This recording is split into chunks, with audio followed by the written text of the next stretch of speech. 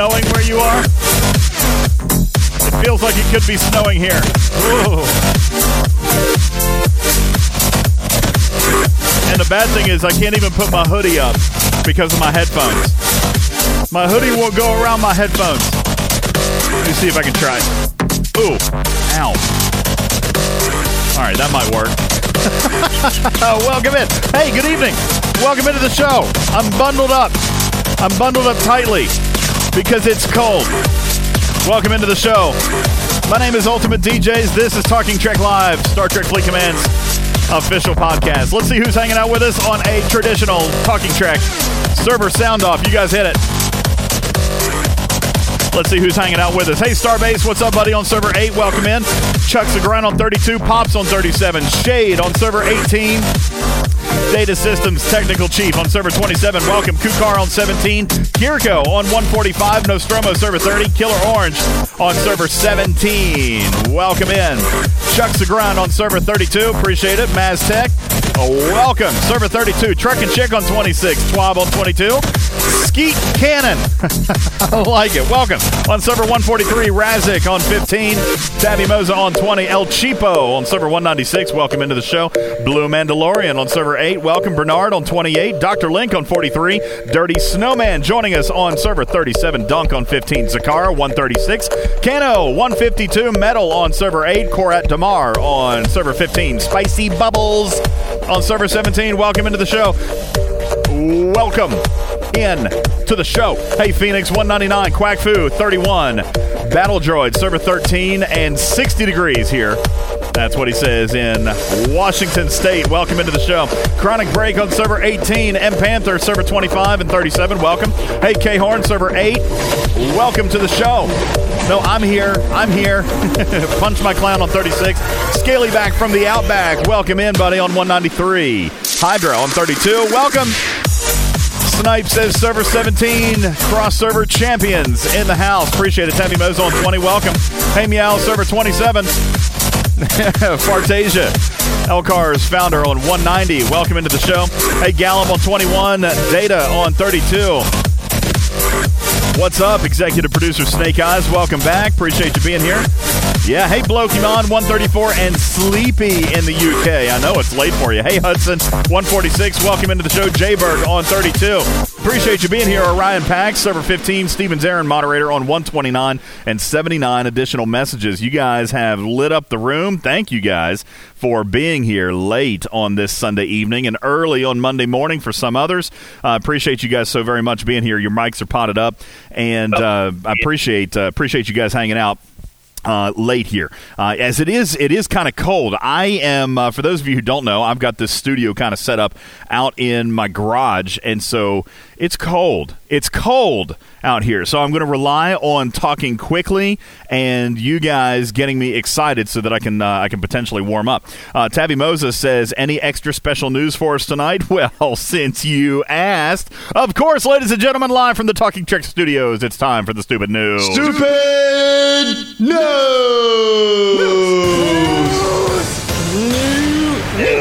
News. It's time for the news. Time for the news, everybody. Welcome in. Yeah.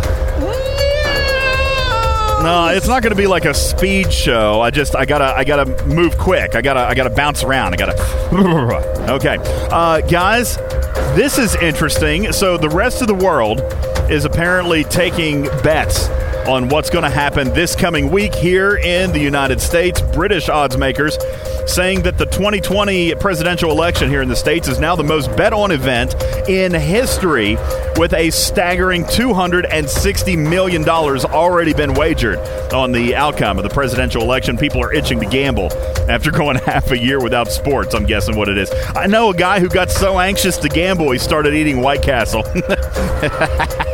Yeah, but anyway, $260 million bet. But once you convert Hunter Biden's money to American dollars, it's actually closer to like $50 million, probably. Hey, here's some Florida news for you. Guys, can't make this up. A Florida man was mauled by a leopard after he asked for it. Yes, he paid for a full contact experience with the cat. He had a coupon, but still wound up costing him an arm and a leg. But yes, thank you. That's me clapping for myself in an effort to warm up my hands. Yes. Luckily, the guy's okay, or we'd probably never joke about it. On the air, anyway. Costco is in the news, pulling all merchandise from Thailand that are made with forced monkey labor. Folks, did you hear about this? This is a real story. Apparently, Thailand's coconuts are picked by monkeys who are forced to work long hours, and they don't have a union because their last boss went bananas. But if you're keeping score at home, yes, Thailand is banning monkeys from picking coconuts, but underage hookers are still a thing. Yeah, that's okay in Thailand, but no, don't let the monkeys work overtime. A Baby Yoda portrait was unveiled at London's National Portrait Gallery. The National Portrait Gallery is the priciest museum on the planet. To put it in Yoda terms, way too expensive to get in it is. That was good, right? That was good. They've never had Star Wars fans before, so they're excited about this new virgin territory. The babysitter in the new Borat movie says she feels betrayed because she thought she was participating in a real documentary about a young girl being groomed to marry a rich man. And she is quoted as saying that I prayed for the girl every day until the movie came out. There is no joke here, folks. Honest to goodness, the story is joke enough. I am kidding. I'm not kidding. She thought it was like a legit thing. Could you imagine being paid to act in a movie and then finding out that what you were doing was not at all what you thought you were doing? Like, I don't know how you find yourself in that position. Like, wouldn't you ask a question if you got paid to be in a movie? Wouldn't you ask, like, what it's about? Would you read a script or something? Goodness. Here's in the news. How about this? Notoriously reclusive 2.5 Men star Angus Young. Angus Young left his L.A. home to watch firefighters extinguish a blaze down his block. Apparently, he hasn't seen anything get that blaze since he stopped working with Charlie Sheen.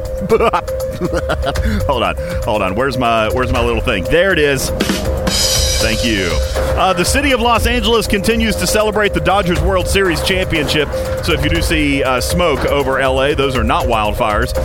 It is the Dodgers' first win in the World Series since 1988, and a lot's changed since then. The hottest show on TV, for example, at the time was T.J. Hooker. T.J. Hooker. And now you can't even say the word hooker on TV. You have to use the word Kardashian now. So, there you go. Finally, tonight, guys, your last story here. A wild brawl broke out on a Spirit Airlines flight from New Jersey to Puerto Rico after a woman refused to wear a mask. Witnesses aboard the Spirit Airlines flight say it was complete madness, people screaming, garbage everywhere, and then the fight broke out.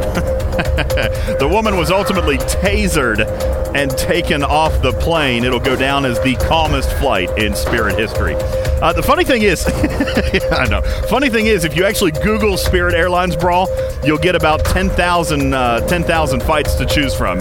Seriously, Spirit Airlines is like a flying Waffle House, guys. All right, there's always something crazy going on, and the Spirit Airlines. And you know what, Tabby Moza, I would not take something as serious as Sean Connery and put him in my stupid news, because that was like real news, right? The world lost another hero. F you 2020. Seriously, sit and spin 2020. It's been a hell of a year, and in all seriousness, lost a hero to many this past week in Sean Connery. The original 007 played him in 7 movies, and he passed away at the age of 90 this past week. So thoughts and prayers to his family, and just kudos to him and his life of work. Brought a lot of entertainment to a lot of people, and then even outside the James Bond movies, like he did a lot of other stuff, and even brought us a fair amount of comedy, right? Saturday Night Live sketches. He did a bunch of stuff. So Godspeed, Sean Connery. Appreciate everything you've done for the planet Earth, and thoughts and prayers to your family. F you 2020. Just F you. All right. Anyway, good evening. Welcome into the show, everybody. Appreciate you guys all being here. Your mics are potted up. Like to take a quick peek in here and see if we've got some of our guests here. Good evening to you. Welcome in to my right-hand man, the dude Harley Quinn. Gregor is with us. Good evening to you, sir. Welcome to the show. What up, man? I'm well. Thank you for being here. Appreciate that. Vitamin THC is here, handling the technical stuff. Appreciate that very, very much. Also, thank you to our executive producer, Snake Eyes, who makes his return this evening. Ladies and gentlemen, Snake Eyes is here. What's up, y'all? Snake Eyes is here after potentially life-altering, well, probably not even potentially, I would imagine that's a life-altering surgery. How you doing, buddy? You holding up well? You recovering okay? Yeah, I'm a lot of sore, taking a lot of pills, and yeah, it definitely is a life-changing surgery. There's certain things that I just cannot do anymore. Like? I haven't had a cigarette since the day of the surgery. Oh, well, that's good. That's good, man. Just keep it up. Keep it up. Yeah, leave that stuff alone. That's good. Welcome. Well, we appreciate you being here. Welcome back, and Godspeed in your recovery as well. Lots of good people here tonight, and I'd like to say welcome to you guys. Yeah, for those of you who don't know, Snake Eyes over the last several weeks has been giving us some news in his personal health life, and again, Snake, you put it out there, so I didn't feel so bad as to kind of keeping people up to speed. But here several weeks ago, just said he wasn't feeling right? You said you just weren't feeling right. Well, I had a couple of heart attacks in the past, so I knew what I felt like before those heart attacks. And guys, so I went to my doctor. Yeah, let me tell you, your body can tell you. I'm feeling that way again. Yeah. Your body can tell you. And he felt it. He went to the doctor, and sure enough, double bypass, right? Double bypass surgery, open heart surgery, which is a very scary thing. Ended up being a triple bypass. Oh, goodness. Well, I'm so glad that you're okay and doing well. We appreciate you keeping us up to speed. And, gosh, I just can't imagine what a terrifying experience that must have been. So, you guys, on a serious note, listen to your body. Okay, your body is pretty good at picking up on things, all right? It can tell you when something goes wrong. So, anyway, yeah, just take it easy, relax, and sit back and enjoy the ride. Ladies and gentlemen, welcome into the show. We've got a lot of stuff to get to tonight, so let's dive right in. First of all, happy Halloween. Hope everybody had a wonderful evening trick-or-treating. Everybody get fair amounts of good candy. Did you guys get any... And find any houses with the full-size candy bars? Because we found one or two. we went out trick-or-treating. We found a couple of houses with Capri Suns. Found a couple of houses. You know what, El Cheapo? You said that listen, you're not wrong. A lot of towns canceled their Halloween. Our town went ahead with it, but I'll tell you what they did. They encouraged the homes. To set the treats out on the outside and kind of do like a socially distant trick-or-treating. And so that's what happened. A lot of the homes in our neighborhood would set out a table, and they had like individually wrapped, like you couldn't even stick your hand in a bowl and take candy. They had individually wrapped treat bags for the kids, and I thought that was really, really cool. That was really, really cool. We saw several trick-or-treaters out and about in our neighborhood. The neighborhood where we trick-or-treat. Nobody comes up on the mountain. Nobody comes up here. But, they set out these little tables, and they were decorated nicely and had individually wrapped treat bags, with a couple of pieces of candy or something in it, like in a snack bag or something like that. So that was cool. The kids got to do that and still got some candy. But we had fun with it. Landon, my oldest, had more fun. I had more fun with him last night than even the trick-or-treating because he got one of the masks. You guys have probably seen this. It was like a purge mask. It seems to be really popular this year. I saw like 2 or 3 kids with them. It's like a mask with like an LED light up, and it's got X's over the eyes and stuff, and it's really creepy at dark, like super creepy. So he was not even trying to do a whole lot of trick-or-treating. He was just trying to scare people. Like he'd walk up to people's cars, just stand right in front of the car, and not move, just stare at him, tilt his head a little bit, like all creepy. I told him the only thing that we could have done better is like let him drag a shovel. Like drag a shovel or drag some kind of metal grinding, something that makes a bunch of loud noise. It would have been a lot of fun. But yes, those are it, Snake Eyes. Those are the masks. Landon got one of those, and buddy, he creeped people out.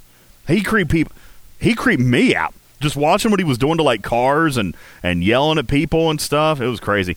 So it was a lot of fun. But yeah, happy Halloween for those of you who celebrated. Happy Trek or Treat for the rest of you. Happy Trek or Treat as we got yet another holiday event. And I'm going to say, Scopely, pretty daggone well done.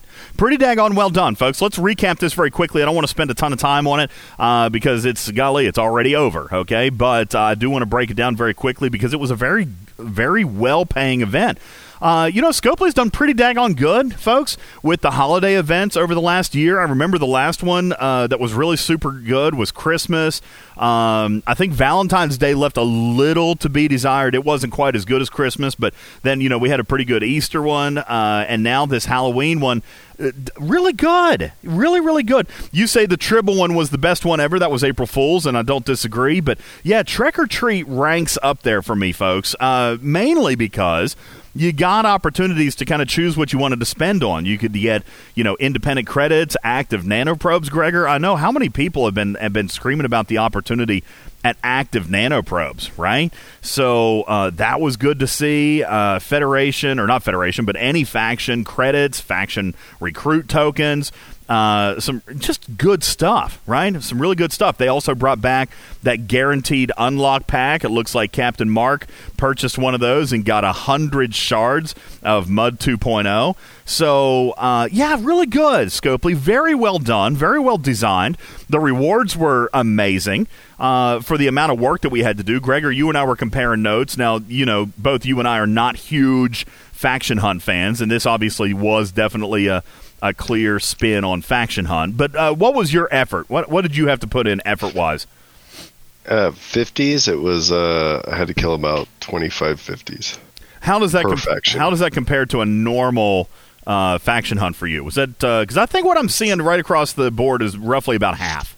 Did anybody see? It was about half, a little more than half, but yeah. Okay. Slightly more. That helped the grind. Let me ask you this, Gregor, just out of curiosity and just for conversation's sake, if anybody who right now currently does not like faction hunt just because it is such a mega grind, I know you've said that, Gregor.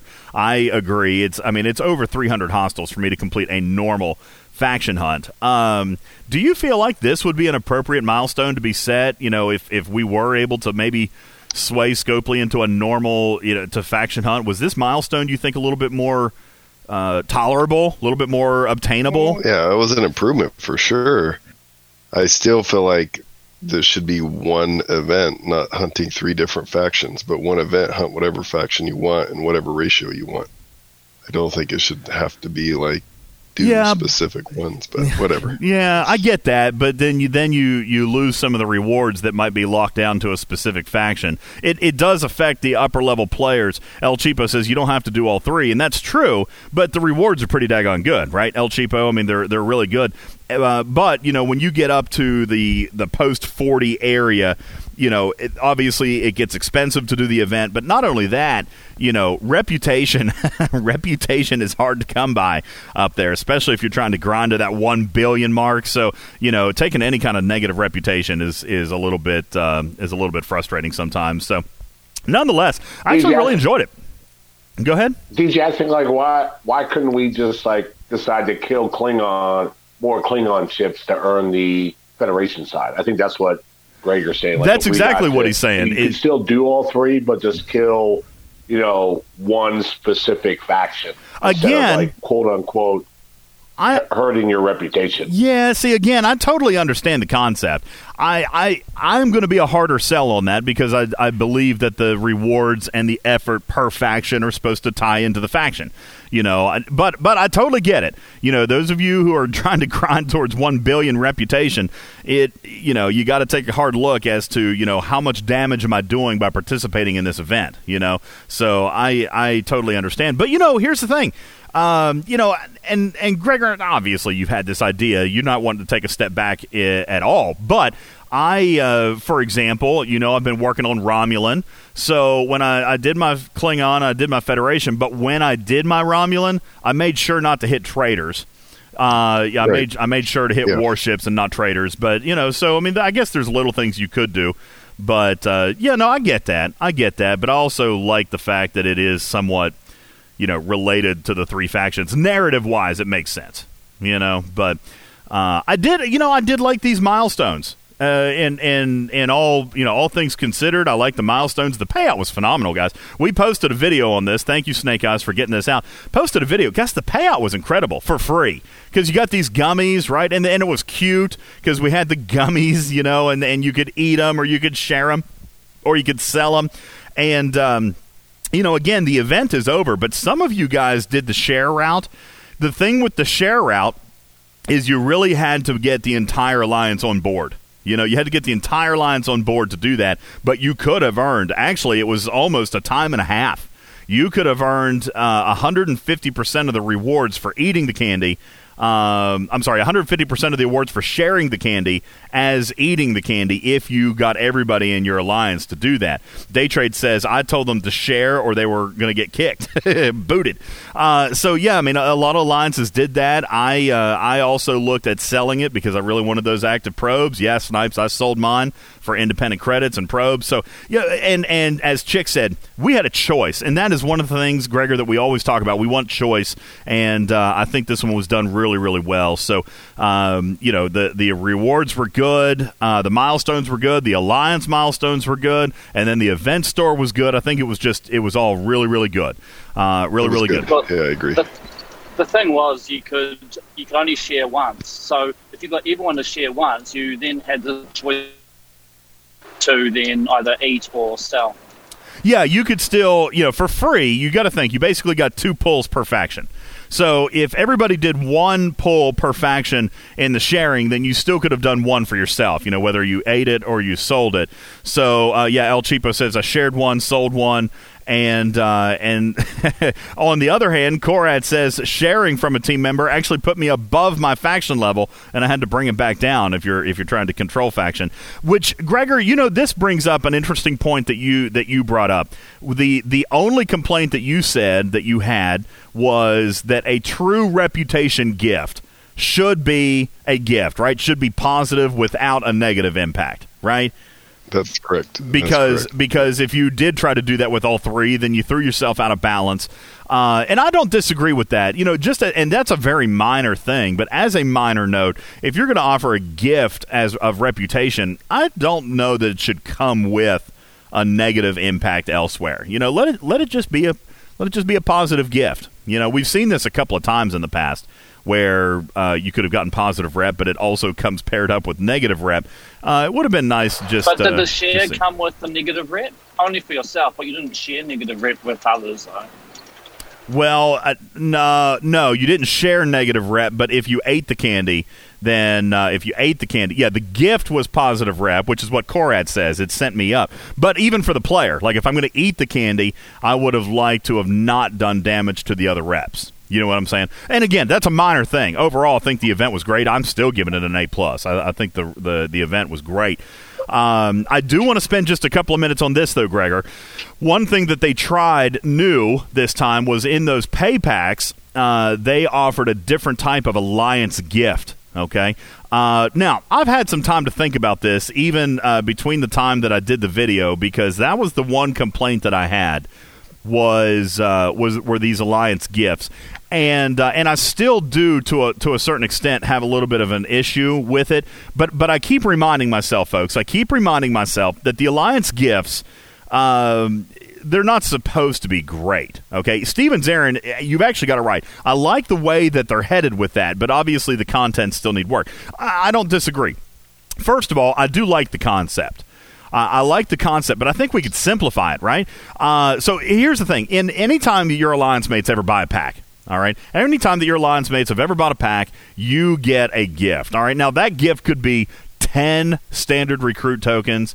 We've seen 5-minute speed ups. Man, I tell you, Gregor, one of the gifts that I missed the most were the 1-hour shields. You remember the 1-hour shields? Has anybody seen a 1-hour shield in this game in the last year? All right, because I would I'd love to see the 1-hour shields again.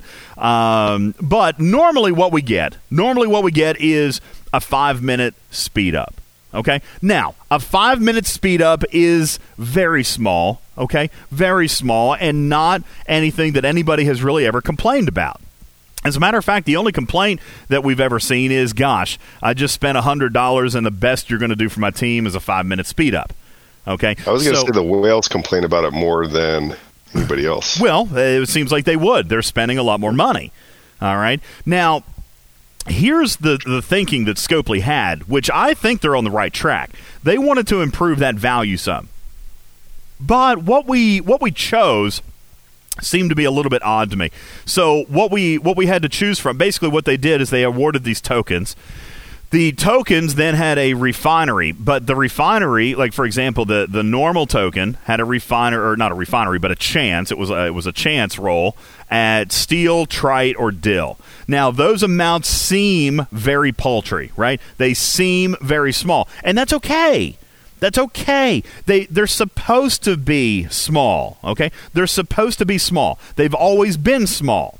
All right, and so, but people were upset about it. They were like, "Well, I'd rather have the speed up." Well, you still had an opportunity at the speed ups, right? You had an opportunity at the speed ups in the rare Alliance gift, and that one was arguably a little bit better because you still had the chance at dill and trite and steel, but you also had a chance at like 30 or 15 30-minute speed ups and you know, this or that, and of course they did scale by ops level, okay? And so arguably the rare Alliance gift was a little bit better, but again still seemed pale in comparison to you know, what a gift should be. But folks, better than a 5-minute speed up, FYI, okay? They were better than a 5-minute speed up. So, and I think that's what they were going after. However, they said in the news center that we are trying something new. And guys, listen, I'm not ever going to sit here and say don't try new stuff. As a matter of fact, I've said the opposite of that for the last year. You know, I like when they try new stuff. I like when they have new ideas and fresh takes on things, okay? So I'm okay with them changing up the model because, listen, let's face it, if somebody spends $100, I do feel like the gift should be more than a 5-minute speed up, right? Okay, that's what I feel. So I'm okay with this model. I just wasn't 100% sure about the items contained within the chest. So, Gregor, you and I were having a conversation last night about this, and we were discussing, what do you think we should see? And I said, well, if you're going to do something like this, I kind of think that it should be something maybe a little bit harder. And again, maybe this is not the idea with the Alliance gifts, but hey, how about throw in, maybe a chance at a reload token? How about a chance possibly at 5 uncommon, or a chance at 5 faction credits, or a chance at, you know, some Armada directives or something like that, right? And Gregor, you had an even better idea. You had an even better idea, which takes into account what everybody else has kind of said in the last 2 seconds here.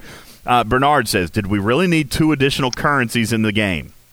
All right, somebody else here a few minutes ago said, they're in a totally separate tab, and I can't redeem more than 1 at a time. It was multiple clicks and multiple time waste, right? So a couple of people have said this, that it just felt awkward, right? That it wasn't as smooth and seamless as collecting gifts now. And you had a really, really good idea. And Scopely, I think that if you wanted to increase the value of Alliance gifts, I think this is the way to do it, because it gives you a currency in choice and still continues to allow the Alliance gift process to be single press, time efficient, and really smooth. Gregor, what was your idea? You want to share it? Can you do it? Can you just tell them? I need a couple minutes here. Okay, no problem. And you know what? Snake Eyes actually shares your idea.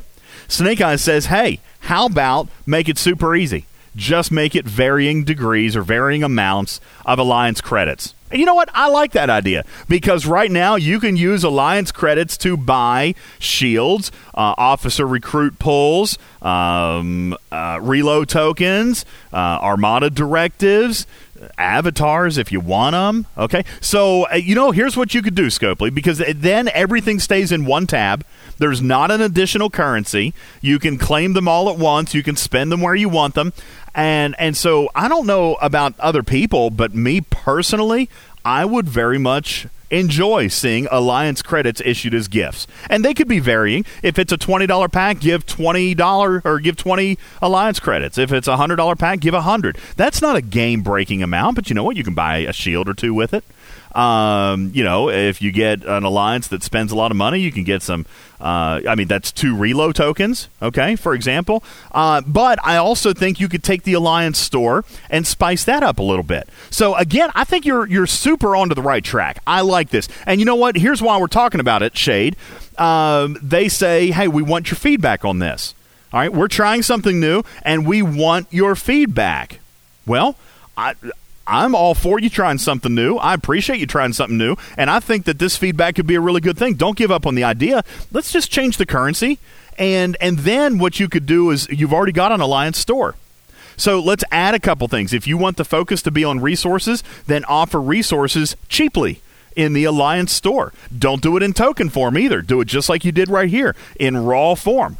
All right, so the Alliance credits, I mean, what would you guys think? Take a look right here. 100 Alliance credits could be spent on 500,000 steel. All right, or 20,000 dilithium, just like here in Scaly's screenback, Scaly back screenshot. Okay, so my personal feedback, when we were talking about it, was just thinking, hey, you could cut down on these 2 currencies and make it something we've already got and still make it a shoppable product. And that contributes to a little bit of choice. If people want to buy the resources with it, absolutely. If they want to buy shields with it, they can do that. If they want to buy reload tokens, they can do that. And I think you generate some goodwill there by letting players choose. That's what we just said about the event store and about the Halloween event. Choosing is what made everybody happy. Choosing. So you could do the same thing with these gifts. And actually, I think that would be a great move for all gifts moving forward, is just giving you a little bit of currency that's already existing in the game that allows you to choose a little something extra. So any ideas that you guys are thinking of as far as, I would like to welcome your all's feedback. We'll spend about 5 minutes on it, and then we're going to get into the beef of today's show. But, Scopely wants your feedback, so let's see what you guys had come up with. What ideas did you guys have? Phoenix says what we would really like is more of the existing currencies, not new ones. I don't disagree. Okay. What else you guys thinking? Hey, DJ. Yep. The only beef I got with the new currency was they just had the crit, all that stuff, but they didn't have any or anything like that you needed help upgrade your ships or anything. Well, that's the only thing I got beef with. Sure. Yeah, no, I agree. You could have put, but again, remember, this is supposed to be a small gift. It's supposed to be paltry isn't the right word, but the replacement was a 5-minute speed up. Okay. So, unless you put like one or two uncommon or something like that, it's not supposed to be big. But, you could. Now, some of you are saying, well, that could potentially get messy because players already get Alliance currency outside of the gifts. But I don't know that that's a bad thing because, if you've got an active Alliance, you're going to get more Alliance currency, and that actually kind of makes sense, right? Truthfully, that kind of makes sense. If your Alliance is more active, you're going to get more Alliance currency. And therefore can buy a few more items out of your Alliance store. I don't know that that's a bad thing. Yeah, that's true.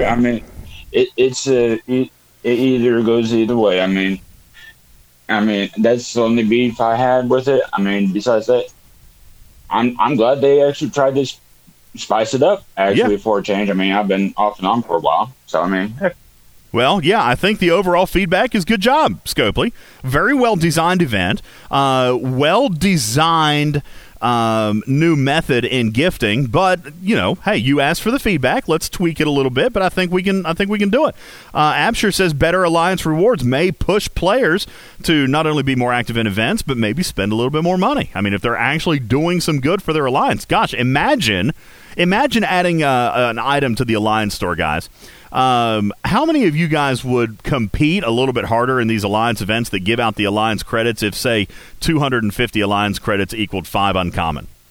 Right? that would be a good conversion, right? I think 250 Alliance credits for 5 uncommon. It's not huge, all right? It's still small, but it's using a currency we've already got. And I mean, hey, that would be – you want to talk about a gift that would really get players excited as far as Alliance gifting goes, give them a choice. Let them spend on something that may be good. Phoenix says maybe more like 10. Guys, again, remember, it's not supposed to be super huge, okay? Right Turn Clyde says 1,000 Alliance credits now already equals $1 billion par. Is that right? No. Is that right? 1,000 Alliance credits equals $1 billion par? I think he's asking for that. No. Oh, I was going to say, I don't know. Holy crap. Why have I been struggling for par steal, Gregor, if I could turn in 1,000 credits for par? So, for guys, the same reason that it took you a whole year, 2 years to get Harrison. Yeah, okay. Thanks a lot for that. I appreciate that. Anyway, the point is simple. Great job, Scopely. Let's tighten up a little bit. Maybe let's modify that gift model. I think you're onto something, but let's simplify it a little bit and maybe give a little bit of choice and use an existing currency. And what I like the most about it is them looking at the gameplay and saying, I know this has been a feature for a long time. Is that really a useful feature? Does it do what it should do? Does it have value? And making adjustments, Absolutely. Very good point. Because for the longest time, Alliance gifts have been kind of like Kira BPs, right? We're accumulating them, but it's not really a big deal, right? We're not excited about the Alliance gifts because they're just going to come, right? So, I agree. Taking a look at something that needs a little bit of love and attention and doing it. Cool. And I like that very, very much. And just for the record, guys, I am going to go out on a limb and defend Scopely with this following statement. The reason that they did it with resources is because we've been screaming about resources. And, by the way, did you happen to notice they were not in token form? These were raw. Now, again, they were small, but they were raw. And that is one thing that I can give Scopely credit on. That's been a piece of feedback for a long time. And they said, well, hey, listen, let's try to see what we can do. Guys, remember, at my level, okay, if my chance landed on steel, it was 1 million. Now, it is small, Kukar. I know it's not supposed 5-minute speed ups, guys. That's what it replaced. A single 5-minute speed up. All right, but the resources that it put out into the community is rateable. All right, that is rateable. So, again, we can get back to the drawing board on it, but I think it was a step in the right direction. Can I say something real quick, DJ? Of course. The point behind the Alliance gift is kind of like when you use your credit card and the change rounded up gets put in your savings account. That's what you're getting. You're getting the change from your Alliance member making a massive purchase, and then the leftovers are getting shared between the Alliance. That's funny that you say that, because I even used that example in the official Discord the other day. I said what Scopely is telling the person who bought the pack is to keep the change, right? Keep the change. It's like going big country. It's like going through the Taco Bell drive-thru and your order comes out to $72.04, and they say, do you want to round up the 96 cents? And big country's like, well, I'm already spending $74. Might as well make it 75, and they put 96 cents towards children's education or something like that. That's what they're doing, folks. Big country says round up for the kids always. All right, I do too. All right, I always round up for the kids, but that's a totally different point. That's what they're doing. They're rounding up and they're saying to the Alliance, keep the change. Keep the change. All right, guys, it's not supposed to be super huge. But anyway, I think we're on to a good thing, and we can keep on with it. Scopely is looking for your feedback, so let's continue to talk about it throughout the Discords and on the official, and see if we can get that feedback report to them so that we can see this reiterated in a more positive way moving down the road. Okay, here's what we're going to do, folks. We're going to take a very quick break right here. I know it's a little bit early, but I want to do this because I do not want to interrupt the next segment. Gregor, we have been working for this. We've been working on this segment for 2 weeks, maybe even longer. Has it been longer than 2 weeks? We've been working on this segment for a while. A minute or two. Yeah, it's been a hot couple of minutes, guys. When we come back, we are going to talk to you about research formulas, research efficiency, research buffs, net effects, and why 95% of the community believe that research is broken and why it's actually not, okay? We're going to talk about it, guys. Get out your pocket protectors, get out your calculators, get out your pens and your notepads. We are going to nerd it up coming up here right after this break. My name is Ultimate DJs. We'll be back in just a moment on Talking Trek Live, Star Trek Fleet Command's official podcast. Don't go anywhere. This program is made possible in part by a grant from Crampers, the disposable diapers that really ride up. Tonight on The Bachelorette Politics Edition, Cindy needs a man she can vote for. I can't believe you don't support my party. Get out of the hot tub, you loser. But, babe. Get out. 12 men will try to address her biggest issues. What do you think of the Supreme Court Justice? Yeah, I think the glass is half full. I've got your glass right here, you animal. Will she make it down the aisle? I said we shouldn't ban fracking, and she punched me right in the neck. Or will she refuse to work across the aisle? I just want a guy who tolerates other people's views. Excuse me. Take off that Trump hat, you psycho! The Bachelorette Politics Edition. Oh, we need mail-in dating. Halloween, they're canceling you. Oh, Halloween, they're canceling you. They don't want us doing the things we used to do. As I was celebrating, I got a chill. They said trick-or-treat is too risky still. Fauci is saying don't go out on the road. Kids so mad they're about to explode. Fauci's back saying don't go knocking on doors. Gets dumber and dumber, can't take no more. Halloween, they're canceling you. Oh, Halloween, it's sad but it's true. They don't want us doing the things we used to do. The election is almost here, and you can learn all about the issues at the Facebook School of Politics. Who should I vote for? Anyone voting for Trump is literally Hitler. Shut up, you filthy commie. At the Facebook School of Politics, our professors have zero background in anything, but they'll teach you about everything. Whose tax plan is better? Biden doesn't even have a plan to get out of his basement. Trump hates puppies. Your vote is important, so know before you go with the Facebook School of Politics. Can I vote by mail? Democrats are going to steal your mailbox. Trump stole our future when he invented Corona at his golf course. Hello, baby. Yeah, this is the Big Bopper speaking. Oh, you sweet thing. Do I want? Will I what? Oh, baby, you know what I like. Chantilly lace and a pretty face and a ponytail hanging down, a wiggle in the walk and a giggle in the talk. Make the world go round. There ain't nothing in the world like a big-eyed girl to make me act so funny, make me spend my money, make me feel real loose like a long-necked goose, like a girl. Oh, baby, that's what I like. I am dancing. What's that, baby? I'm very much liking it. Gregor, I gotta be honest with you. And Snake Eyes says you just put the next song tag in.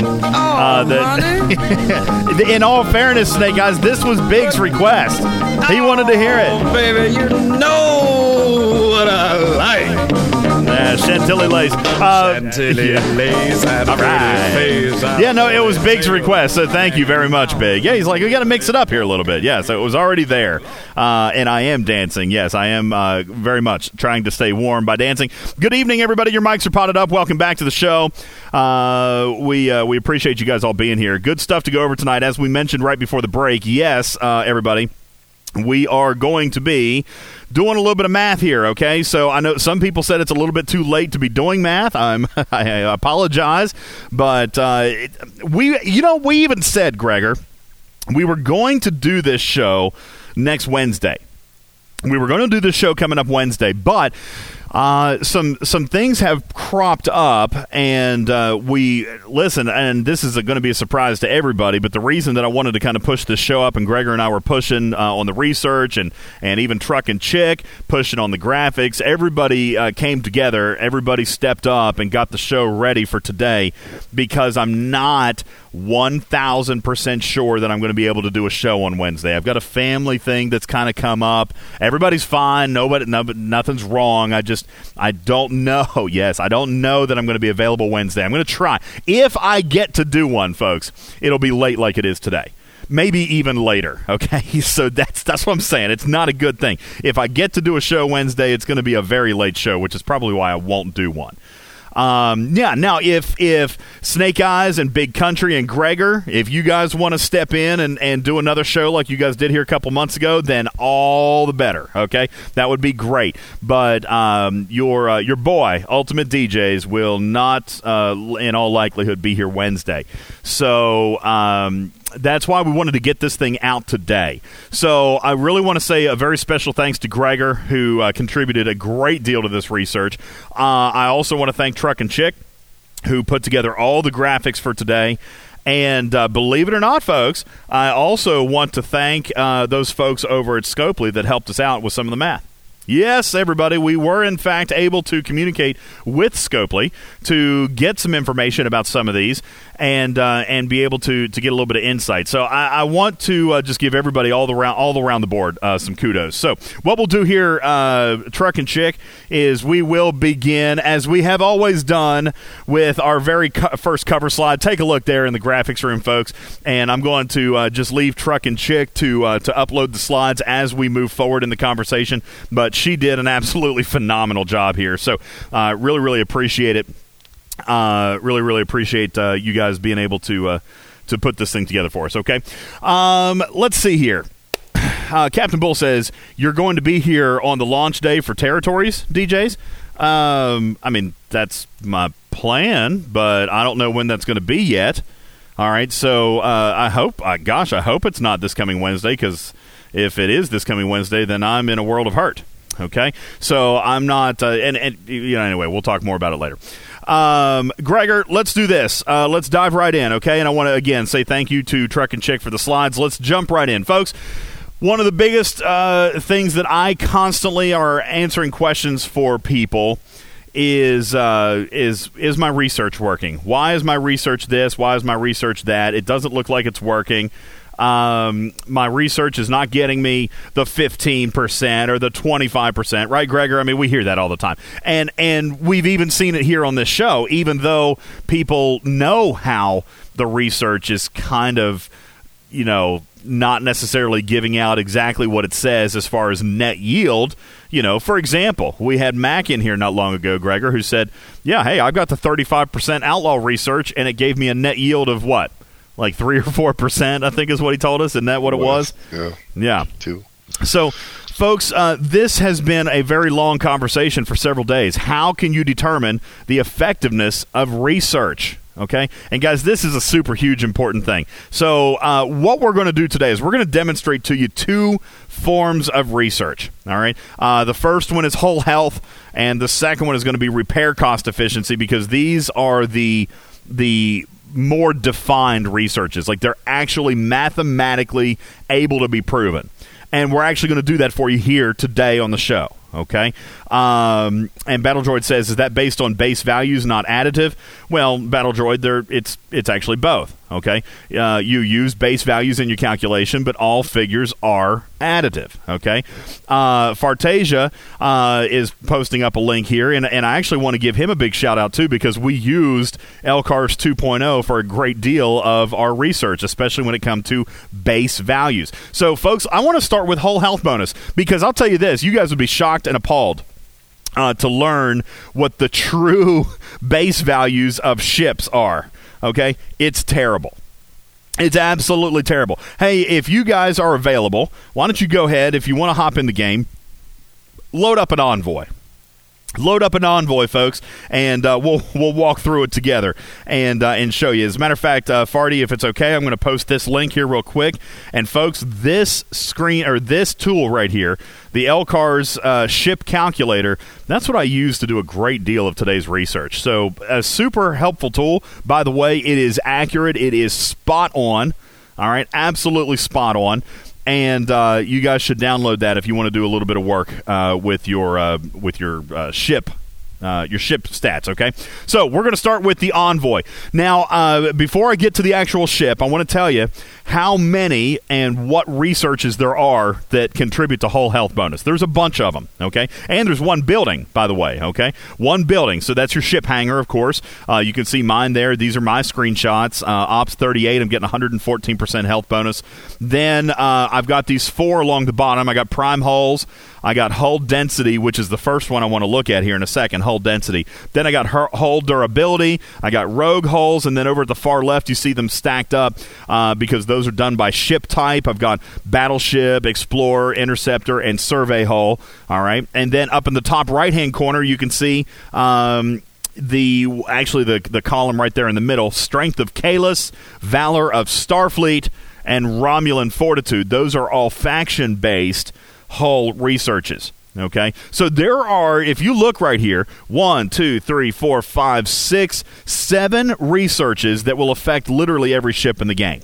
7 researches, because if it's a warship or a survey, then that's that one research over there. If it's a faction ship, then you're going to get one of the faction researches up there. And then these 4 down here at the bottom, plus your ship hangar, they affect everything. Okay, they affect all of it. So here's what I want to do. I want to start with testing this whole health bonus, okay? The first thing we're going to do is we're going to take a look at hull density. And, folks, this particular research here, hull density, you'll notice that it says that it's a bonus of 3,400. Folks, that is a very, very early research. It's in the combat tree, and it's extremely, extremely early. You guys probably don't even remember this, and if you did look at it, you'd be like, well, gosh, what's the point in that? What is a bonus 3,400? A bonus 3,400. Battledroid says that doesn't count the ones in Galaxy and Rogue research. Yeah, it does. Rogue hulls is there, and hull durability is from the Galaxy tree. So, yes, this is right, okay? Trust me, the math is good. Okay, but let's start with hull density, folks. You'll notice there it's 10 out of 10. Almost everybody should have 10 out of 10 on hull density. It's a very early, very, very early research. And you'll notice that's not a percentage, just like Shinjo said. That's not a percentage. That's the 3,400. Well, folks, this arguably, Gregor, you had actually joked about this when we figured it out. This is arguably one of the better types of research available in the game because this particular research affects base stats. All right, this is the first research in a long line of research modifiers. This is the very first one, and it actually legitimately changes the base value of your ship's hull. So, if we go to the next slide here, where we're testing the whole health bonus. The Tier 1, Level 1 Envoy, brand spanking new, straight out of the gate, with no bonuses, no shipyard, or no ship hangar, no crew. All right? According to LCARS, and by the way, this is correct, according to LCARS, the base health of this Envoy is a measly 651, folks. 651. Can you believe that? That Envoy has a base health of 651, Gregor. What weak sauce that is. Right, Big Country? Weak sauce. And you should talk about how that would compare to 100% whole health research at this point. Okay, that's fine. If you added a 100% whole health research, then it would double up. You'd be at 1302. Woo-hoo-hoo, mama. 1302. 3,400 for that one research. Yeah. Well, yeah, you compare those two researches, okay? Now, the 3,400 hull density, folks, that gets added to base. It modifies. It's the only research in this game regarding hull that modifies the base. Wham says hull density is in combat, not Galaxy. I think that's what I said. Hull density is very early. It's one of the earliest researches available in the game. It's the first one. The very first research. That was, guys, when you were a level 1 or a level 2 account, you were working on hull density. Okay, when you were brand spanking new. Look there. Thank you, Wham, for the screenshot. It's the very first research in the game. And we've overlooked it for so long, but it's actually one of the most potent in the entire hull density chain. Because what it does, folks, is it takes the base health of 651 and adds the 3,400 to it. Now, Blue Mandalorian just shows this screenshot here of hull health at 24,000. Well, how does that make sense? How can something go from 651 to 24,000? Well, let's walk it through. Take a look at this screenshot, guys, the testing hull health bonus. We start with the health bonus, or start with the base health of 651. Hull density adds to the hull health base, meaning that the new base value is 4,051. That's the brand spanking new one. All right, that is the base. Now, we look at my bonuses. My ship hangers getting me 114%. Prime hulls getting me 100%. Survey integrity giving me 150%. Hull durability at 85%, and then rogue hulls, the newest one, at 30%. You add all those up, and I'm at 479% sum of all bonuses. Sum of all bonuses is 479%. Folks, that is the formula, and we're going to come back to this in display form in a little bit ago, but we've always said this is the formula. The formula is base times 1 plus the sum of all bonuses. It's right here on this screen. Base times 1 plus the sum of all bonuses. So, 4,051 in my case, and for all of you who have that early research at level 10, 4,051 on a Tier 1 level 1 Envoy, times 1 plus the sum of your bonuses. In my case, that's going to yield 23,455. Truck and Chick, if you would throw up the next screenshot, let's verify our math, Gregor. Let's make sure that it's actually right. Now, of course, there is one other hull modifier, and that is crew. Right? That's crew. You got to make sure that your health bonus is at 0. We can verify here in the screenshot that it is. I put on one single officer, and his whole health points were only 20, so it kept me under that bonus there. And you'll even notice in the screenshot below it, I clicked on the health tab to make sure that I was not getting any bonus. 0 hull health, 0 shield health bonus under the health statistics, so I was not getting any addition. And we bring it out here. And we see, and by the way, the only way to get the true figure is to put that ship in space. And actually, the screenshot that I sent, I didn't put it in space, but it was actually very, very close because I took off all my officers and all that jazz. So you can see my value was supposed to be 23,455, and what's it displaying, Gregor, under health on that screen? 23,000. Folks, the math is perfect. The math is there, okay? Shout out, by the way, shout out Elcars. Their math is right. Shout out Scopely. The bonuses are working, okay? The research is working. Okay, guys? That's what I want to point out. That's how 651 can turn into 23,000. It works. Let's use another example. Let's look at the next slide here, Truck and Chick. Next slide is one that's very near and dear to many of your hearts. Okay, and the reason that I started with hull health is because I wanted to demonstrate that the research is working. And if you'll scroll up a slide or two, I wanted to point out how many researches there are. Okay, because that's a lot of researches. All right, folks, let's take a look here at ship repair. And Gregor, this is where you contributed, right? This was your ship, a naked Tier 7 Kelvin. Now, folks, I know what some people are going to say. Well, that's a G4 ship. Is this another show for the whales? No, because it affects everybody. But it is, Gregor, what would you say? It is arguably way more, way easier to see the differences in the research at your levels because they're so daggone expensive, right? So right. It's more research to calculate and bigger numbers. Bigger numbers. And so this is going to illustrate our point a lot better with these larger numbers. First thing we did, Gregors, we went over to trusty Elcars. All right, we went into Elcars and we pulled the base repair cost for a Tier 7 Kelvin with no upgrades. And if you'll scroll down on the left-hand side of that screenshot, you'll see it. $1,488 million. $1,488 million. That don't make no sense, Gregor. What is $1,488 million? I don't know. It's billion. Billion. It's 1,000 million, which is a billion. It's 1,000 million, folks, which is a billion. All right. 1.488 billion tritanium. Let me say that again because I just got shivers. 1.488 billion tritanium. All right. The Bear says, can we just talk about how ridiculous it is with these repair costs? Yes. That's what we're doing here today, Bear. Don't think that I did all this work with no conclusion. Trust you me. All right. Scopely's listening. We got their ear. Okay. 1.488 billion tritanium. But you're not actually paying all that, Gregor, right? You're not actually paying all that. Let's take a look at Gregor's research here, okay? And Gregor made this particular slide, so shout out to you. Nice graphic here, by the way. It looks like it's on like some kind of graph paper or something. Do you do this on some kind of special computer program? No, yeah, sort of. It looks like an engineering kind of thing. Anyway, okay, so here are his bonuses listed on the left-hand side, folks. Here are the bonuses. He's got, of course, 100% prime repair. He's got 82% Federation faction, okay? He's got 35% outlaw mechanic, which is at the beginning of the outlaw tree.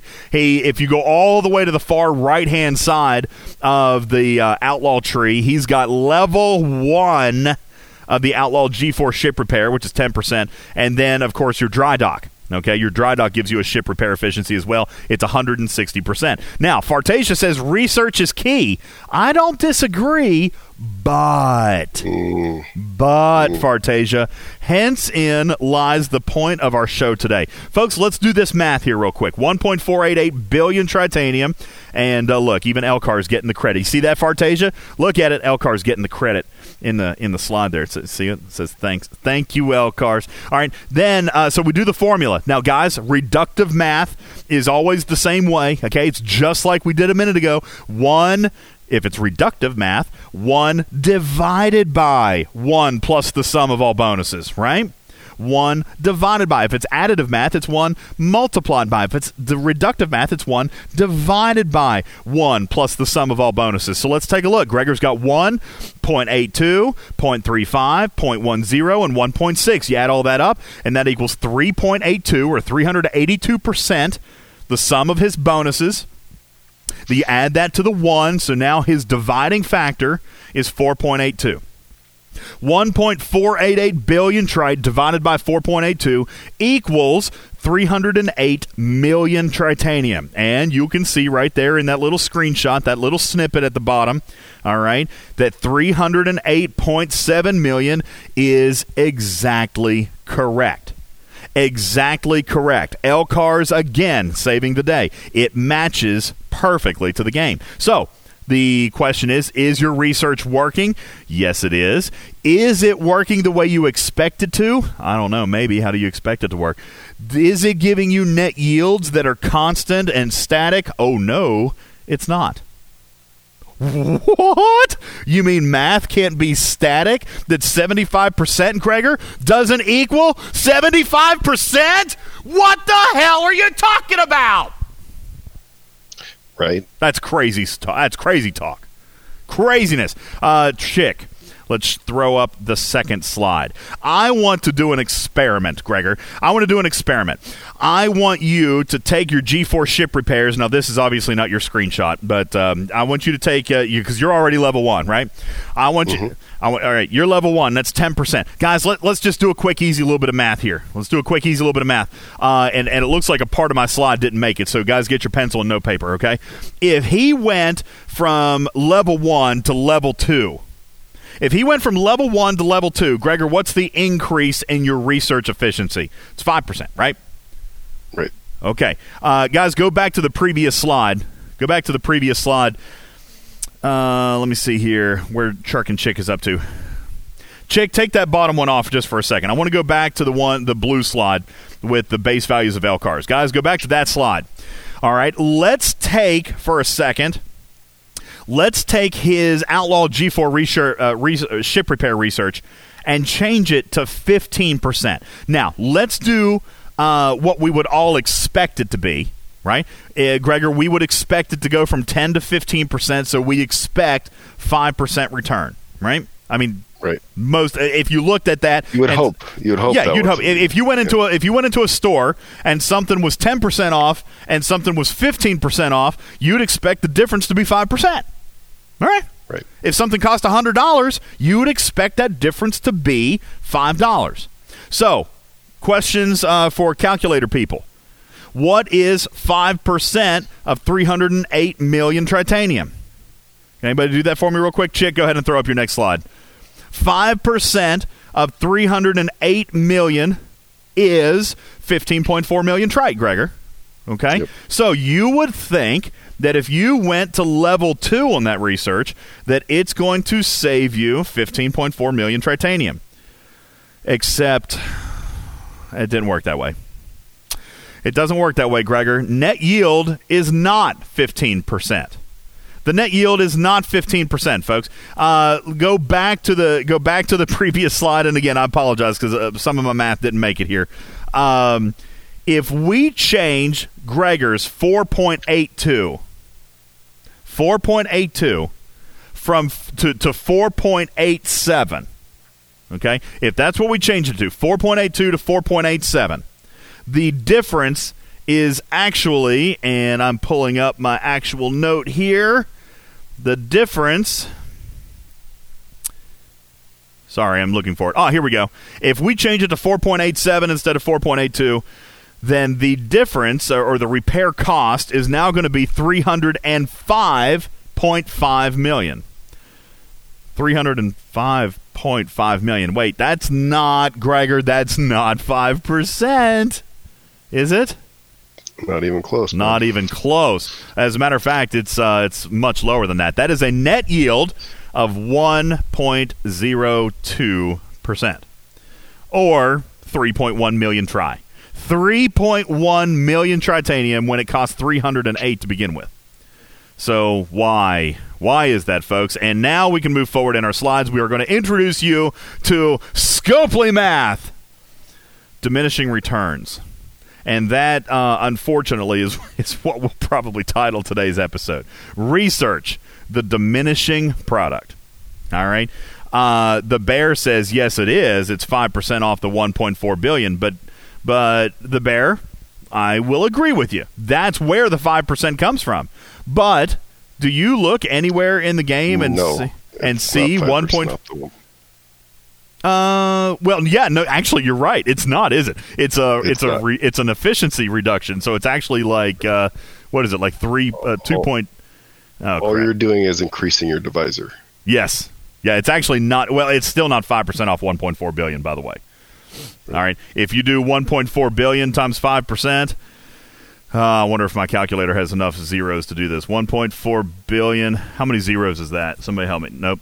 Yeah, is that right? 400 million, 1.4. Okay, divide times 0.05. 74 million. Yeah, it's that would be 70 million. The Bear, that would be 70 million. Hey, I'd love to take 70 more million off. Okay, but that's not what it's doing either. Okay, it's not 5% by any definition of the word. Okay, and why is that? That's because we're watering down our research, folks. Introducing diminishing returns. The more researches there are, folks, the less impact it actually has. Well, that is bullcrap. That is utter bull hockey. I'm trying to keep it PG. The law of diminishing returns states that the more researches compounding on each other, the less significant they all become. Think about this, folks. If your kid is in school, and he gets a 0 on an assignment, which, by the way, I'm all too familiar with. Shout out, Landon. If he gets a 0 on an assignment, and there's only 5 total assignments in that class, then that 0 negatively impacts his grade in a much stronger way. Okay? Battle Droid, they're not compounding the return. That's my point. Listen, here, follow me through. They're not compounding anything. It's all additive. All right, so if you get a 0 on an assignment, but then you get 4 more grades and they're perfect, all right, then I essentially have 400 points out of a possible 500. That's an 80% C. Okay? That 0 is carrying a lot more weight. But what if later in the semester he now has 20 assignments, all of which he has aced? Okay? Then that 0 doesn't carry as much weight anymore, right? That 0 is only 1 out of 20 grades instead of 1 out of 5. Okay? So now the 20 assignments with 1 0 and all the rest of them being perfect is a 95% A. Folks, it's actually exactly the same way. It's exactly the same way. Take a look at this graph. Gregor helped put this thing together. We're going to pretend for a second. That we have 8 researches, Gregor. Let's pretend that we have 8 researches for survey repair or for repair costs. All right, guys, we're gonna close our eyes. We're gonna jump into Imagination Station. Okay, we are going to disappear from the world of Scopely Math and reality and Star Trek Fleet Command, and we're going to enter a fictional world full of numbers and decimal points. All right, let's pretend that there is one chip that costs 100 million tritanium at base. 100 million. Let's pretend that there is one research in the game, one, that affects repair cost, and that it caps out at 50%. That's the scenario we're setting. So you've got a cost efficiency research that at level 5 or level 10 or whatever equals 50% bonus. Right? It displays 50%. Well, we're going to use the cost efficiency model, which is reductive math. So we're going to take 100 million. We're going to divide that by 1 plus the sum of all bonuses. And my math didn't get done here properly either, but the first one would have been 1.5. 1 plus 0.5. Okay? 1 plus 0.5. And that would have yielded a return of 66.66 repeating tritanium to repair. So my net return on a 50% research, my net return is still only 33%. You understand? My cumulative benefit also is, of course, 33% because it's the only research there is. So if it displays 50%, you're still only getting 33%. Because of the way that their math formula works. It's reductive math. Okay? So, Battle Droid, he says, so every time there's a new research at 0, it diminishes it all? No, not necessarily. It just becomes less valuable over time. Take a look at the second research here in this chart. The second research, let's pretend, is another research that's exactly the same way. It's exactly the same way. It is another research that caps out at 50% cost efficiency. Okay? So, we're going to pretend now that we've maxed Research 1 at 50% and we've maxed Research 2 at 50%. So, what is the sum of our bonuses, folks? 100%. 100%. Okay? 50 plus 50. So that's actually where Truck and Chick has this now, where the one that's labeled first is actually the second one. 100 million divided by 1 plus the sum of bonuses, so that's basically 100 divided by 2 equals 50 million. But take a look here, folks. All right? That's 2 researches now that are showing me 100% bonus, but it's only cutting my cost in half. The 100 million trite is now 50 million trite. But it also didn't even reduce my tritanium by another 33%. Why, Gregor? Why? Because it is just changing your divisor. It's not a percentage decrease. There you go. All right, it's not a net effect, folks. It is adding to the efficiency. This Scopely math is infinitely possible. Infinitely possible. So, for example, take a look at the bottom where the numbers are. The cumulative benefit is 50%, but the net benefit of that second research is now 25%, meaning that particular research number 2, actually gave me less. Second research gave you 16%. Roughly 16.5%. Well, I did it based on the net benefit from the previous spot. So I did 50 divided by the 66. Okay? So it's essentially 25% because it's a fourth of what I might have done that backwards, but I'm pretty sure that I did that right. 50 divided by 66 667. All right, and that might be off, but I'm pretty sure that's right. Now, let's fast forward. Let's go all the way to the 8th research. Now, researches number 3, 4, 5, 6, and 7 are all exactly the same, folks. 50% research efficiencies for each one, and we get to the 8th research bonus. So, after 8 researches, what should our total of bonuses be? What should our total of bonuses be after 8 researches? 400%. 400%. Does anybody disagree? I got 50% on 8 researches. It's 400%. Now, the sum of all bonuses is 400%. I'm still going to add that to my base. So that's 100 million divided by 5. Okay, which equals 20 million tritanium. 20 million tritanium, which only looks like it's roughly 80% off. Okay, that it's only 80% off, even though the research formula says 400%. It's a cumulative effect from the very beginning, from base value. It's a cumulative effect of 8%. But folks, look at the difference between research number 7 and research number 8. It's taking my repair cost from 22,222, or 22 million rather, to 20 million, meaning that last research that is still displaying 50% is diminishing. It's diminishing, all right, because the more researches there are, it's just like school grades, guys. The more researches there are, the less important one grade actually becomes. This is not order of operations. This is not net effect. This is diminishing return.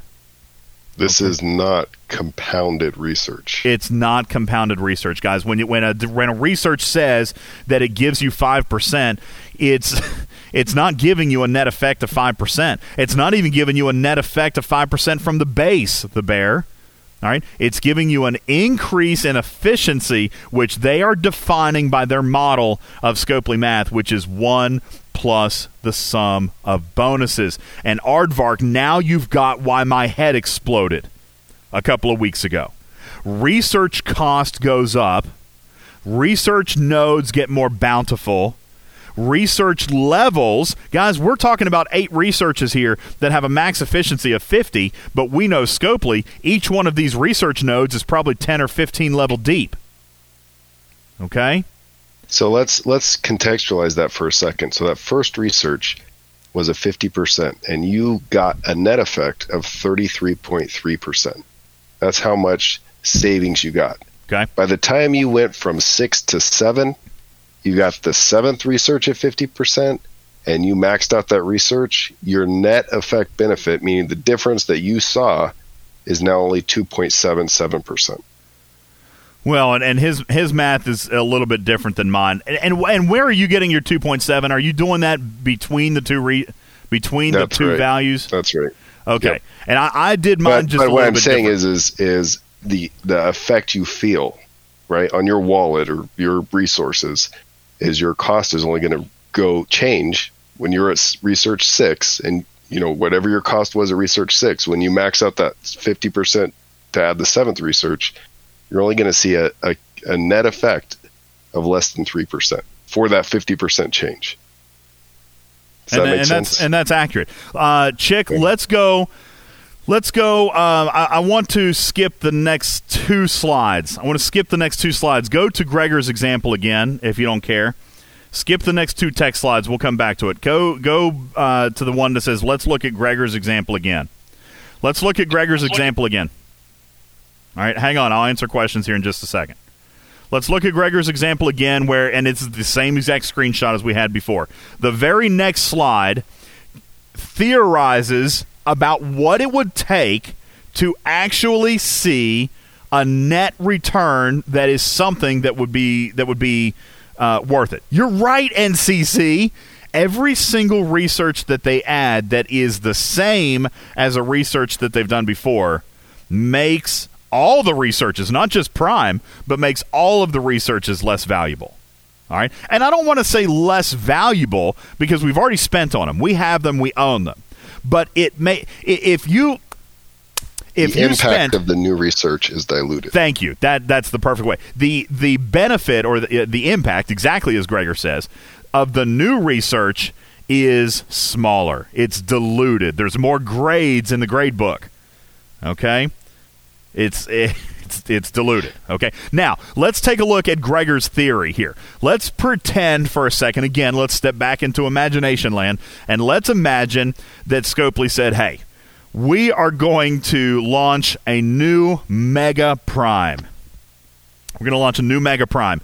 And this new Mega Prime is going to offer you a 1,000% bonus efficiency or cost repair efficiency. 1,000%. Okay?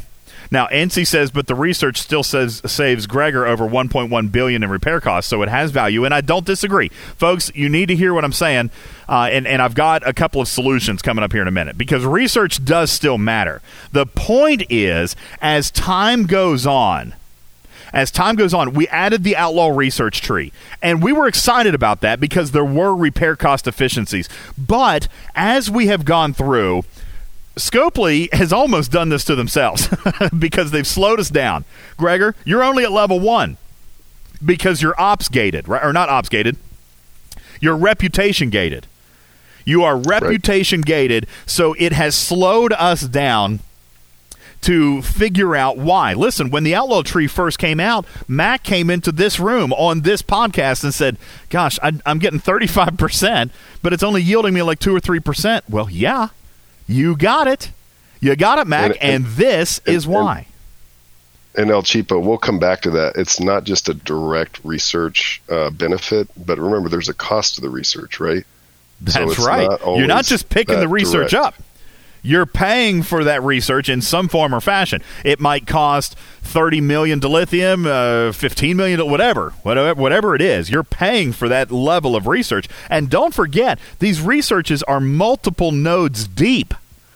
Okay? So if you're looking at Outlaw repair costs, for example, all right, you're not looking at just one level. You're looking at the total cost. Hey, Fartasia, if you don't care, throw this up real quick.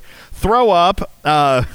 and I don't want to do this to be unfair, but let's do it anyway. It'll definitely illustrate the point. Please throw up the total cost of ownership of G4 repair cost out of the Outlaw research tree. This is going to get somebody's attention. Total cost, all 10 levels of G4 repair cost out of the Outlaw tree. And we'll come back to this in a second while Farty's gathering the data. But guys, to illustrate real quick, if Scopely came out with what we call a Mega Prime and said that it was 1,000% cost efficiency, folks, 1,000% cost efficiency, then we would now be dividing by 14.82 as a factor, and he would still be spending 100 million tritanium. And does this illustrate my point, folks? If a new Prime was offered that offered a bonus of 1,000%. 1,000%.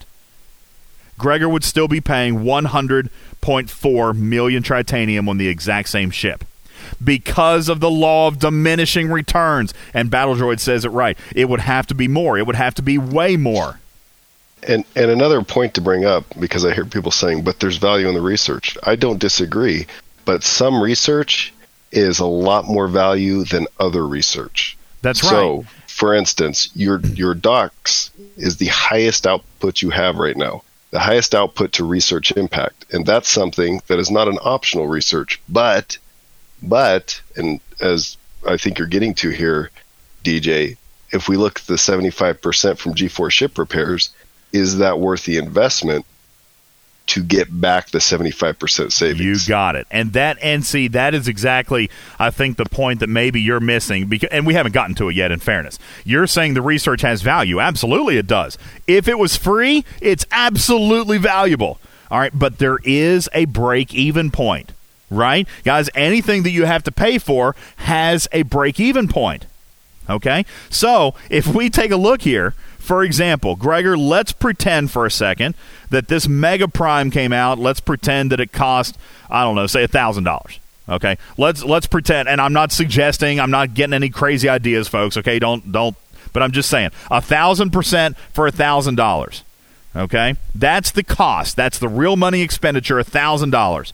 And it's going to reduce his trite repair from $308 million to $100 million. That's $200 million trite per repair that it's going to save him. Now, FYI, Gregor, how many millions of trite is in one of your ship packs right now? I think you told me earlier, roughly 3.6 billion. Exactly. Okay. Yep. Take 3.6 billion, folks, and divide by, let's see if my calculator will go to 3.6 billion. There it is. And divide by 200 million. 200 million is 18 repairs. 18 repairs of the Kelvin to get the value of one ship pack. Okay, so essentially the savings out of one pack is gonna net him 18 repairs. But this Prime costs $1,000, so multiply that by 10. That is now, Gregor, in this particular example, and I think you gave us another real-world example a little bit later, but in this particular example with this quote-unquote Mega Prime, all right, it would take him, and see, you ready for this? 180 complete destruction repairs of his Kelvin before you break even. 180. And that's if the research was 1,000%. Guys, take a look at that screenshot from Wambulance. We're talking 10 and 15%. Go up to what we saw, and here's a key point, right? The original Prime repair was $99 for 100%. That affected all your ships.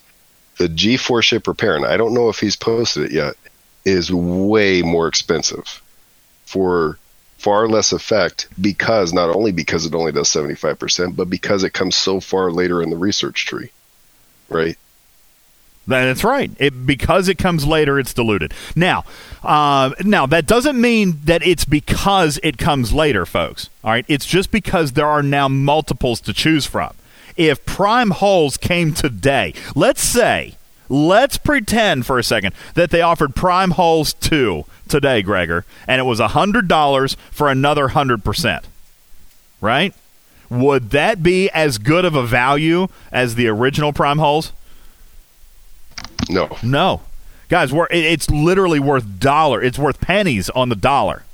Pennies on the dollar, because today 100% means something a lot different than it did 2 years ago. Okay? Moxavian says, I hate to say it, but I'm surprised this is baffling to folks. You know, here's the thing. It's not that it's baffling. It's just that people don't know how to math it out. And by the way, thank you, Elcar's Fartasia, for posting up that it's going to cost 28 billion steel and 8 billion dilithium to max out the G4 ship repairs. Now, again, of course, this is base value. So there are a couple of research efficiencies there that's going to reduce that. But believe it or not, resources on research efficiency is actually a very low research. And here's the most expensive part of that: 32,000 almost 4-star uncommon crystal. Yeah, 32,000 4-star uncommon crystal. So you guys, I did the math on my packs, and that would be roughly $1,400 to max this out to get all those resources, right? Assuming you just bought them, right? $1,400 to max this research, which, by the way, gives you 75% efficiency. $1,400 for 75%. Go ahead, Gregor. And just to further that, I believe, and I don't have the numbers up in front of me right now, but I believe we calculated that out as about a 3 or 4% net cost savings. Difference in savings, right? So that's not a huge game changer, but it's a huge expense, right? So that's what we're trying to point out, guys. And like Maxovian said, but people surely they understand this, that if it's 400% off, you're not going to get paid to repair. That's true, but does everybody understand how degraded that curve is? Because what should be if they happening? bought one research that was 100%, they felt that effect, right? They felt that much more pronounced effect. Another one comes out and they think, oh, heck yeah, that was so good. The first research was so good. Let me do it again. Well, wait a minute. It's not making such a difference this time. I don't feel that effect this time. I'm with Crazy asked the big question. How many Kelvin repairs would you need to do in order to come out ahead in terms of dilithium? And here's the actual math, and it's really, really long, and it's in my Discord in a PM. But Gregor pulled out all the packs. Of course, we just said it would cost $1,400 to max the G4 ship repairs. And his, here it is right here, where you did the math. Folks, to break out on the cost of G4 ship repairs, he would have to destroy his Kelvin about 550 times. 550 full Kelvin repairs to break even on the trite repair savings versus the dilithium acquisition for the research. By the way, I had invested that money in TRIT versus investing in TRIT. Right. By the way, 550 repairs would take about 150 billion tritanium, and that is with research. With research. Now, folks, let me no, I'm not saying broken, El Cheapo. As a matter of fact, this is working the way it's always been intended. And it's working the way it does in every other game model there is. So I'm not attacking Scopely here in this regard.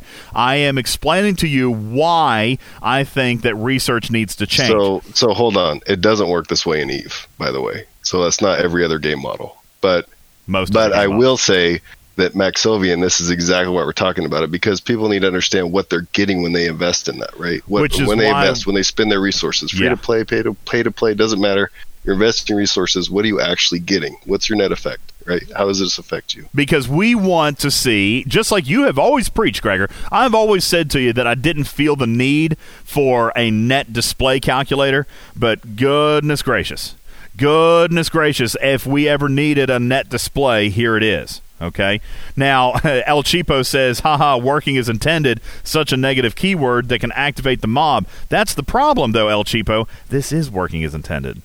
All right. The cost efficiency model is working, and by the way, mathematically it's working fine. But the problem is that there's not a glossary of terms in this game. Cost efficiency does not have a definition somewhere in the game where people can read and say, well, this isn't a 5% net yield. So, Truck and Chick, let's go back. I know that we're bouncing around, and I'm sorry. Let's go. I'm gonna expand on that for just a sec, DJ. Cost efficiency is the language they used in all the original ship cost reduction research. If you look at the outlaw tree, which was the genesis of this conversation, if you look at the outlaw tree, they changed the words. So it no longer says cost efficiency. Now it says reduction in cost of ship repair. You know what I'm saying? Like the words changed. And so maybe that misled people into thinking it's a compounding research versus a nope, operates exactly as the old research did. But they did change the words in the outlaw tree to say reduce the cost of all ships versus increase the cost efficiency. Well, agreed. The language needs to be universal, and it needs to be more clear. So, Chick, let's go back to slide number 9. Okay, slide number 9. What does this mean for research? Okay, there's a couple of ways that we can fix this, right? I mean, this is not the end of the world, really. What we're doing here today is we want you to be aware of what you're getting versus what you're spending on, okay? For example, going back to the slide where Gregor said we had 8 researches and each were 50%. If each one of those researches cost $100, all right, but research 8, just like Gregor was talking about a minute ago with the primes, if research 8 also cost $100, but its net effect was only 10% versus the first one whose net effect was 33%, all right, then we've got a problem, okay? $100 on research 1 is carrying more weight, giving us more research than $100 on research number 8. All right. The Aardvark says, so stay ops 14 and enjoy the game. We're just trying to make sure you guys are informed buyers, whether that's right. Something you paid for or something you ground out. Just be informed buyers and know that when that new research comes out, like the Outlaw Tree came out, what does that mean? What does that mean for you? Battle Droid, you've got it right. They could change this very easily. So let's talk about what it can do. Okay, let's talk about what it can do. Let's look at slide number 9. Perhaps one solution, Gregor, is to not add additional nodes, all right, but expand the current nodes. Instead of adding new trees, let's expand the current nodes because that's going to force the values to be higher, okay? The problem with this is we would love to be able to choose. Here's another possible outcome. How about we remove research dependencies? Okay, I'm okay with there to be an ops dependency. I don't necessarily feel that an ops 20 should be able to unlock level 10 of G4 ship repair. So I'm okay with an ops efficiency. But what about eliminating the research dependencies so that I can choose what research that I want to spend on? Right? Yes, Battle Droid, unlacing it. You got it. Remove all research dependencies away from other researches. Now, I'm okay with it being dependent on ops. I'm okay with it being dependent on maybe some buildings, okay?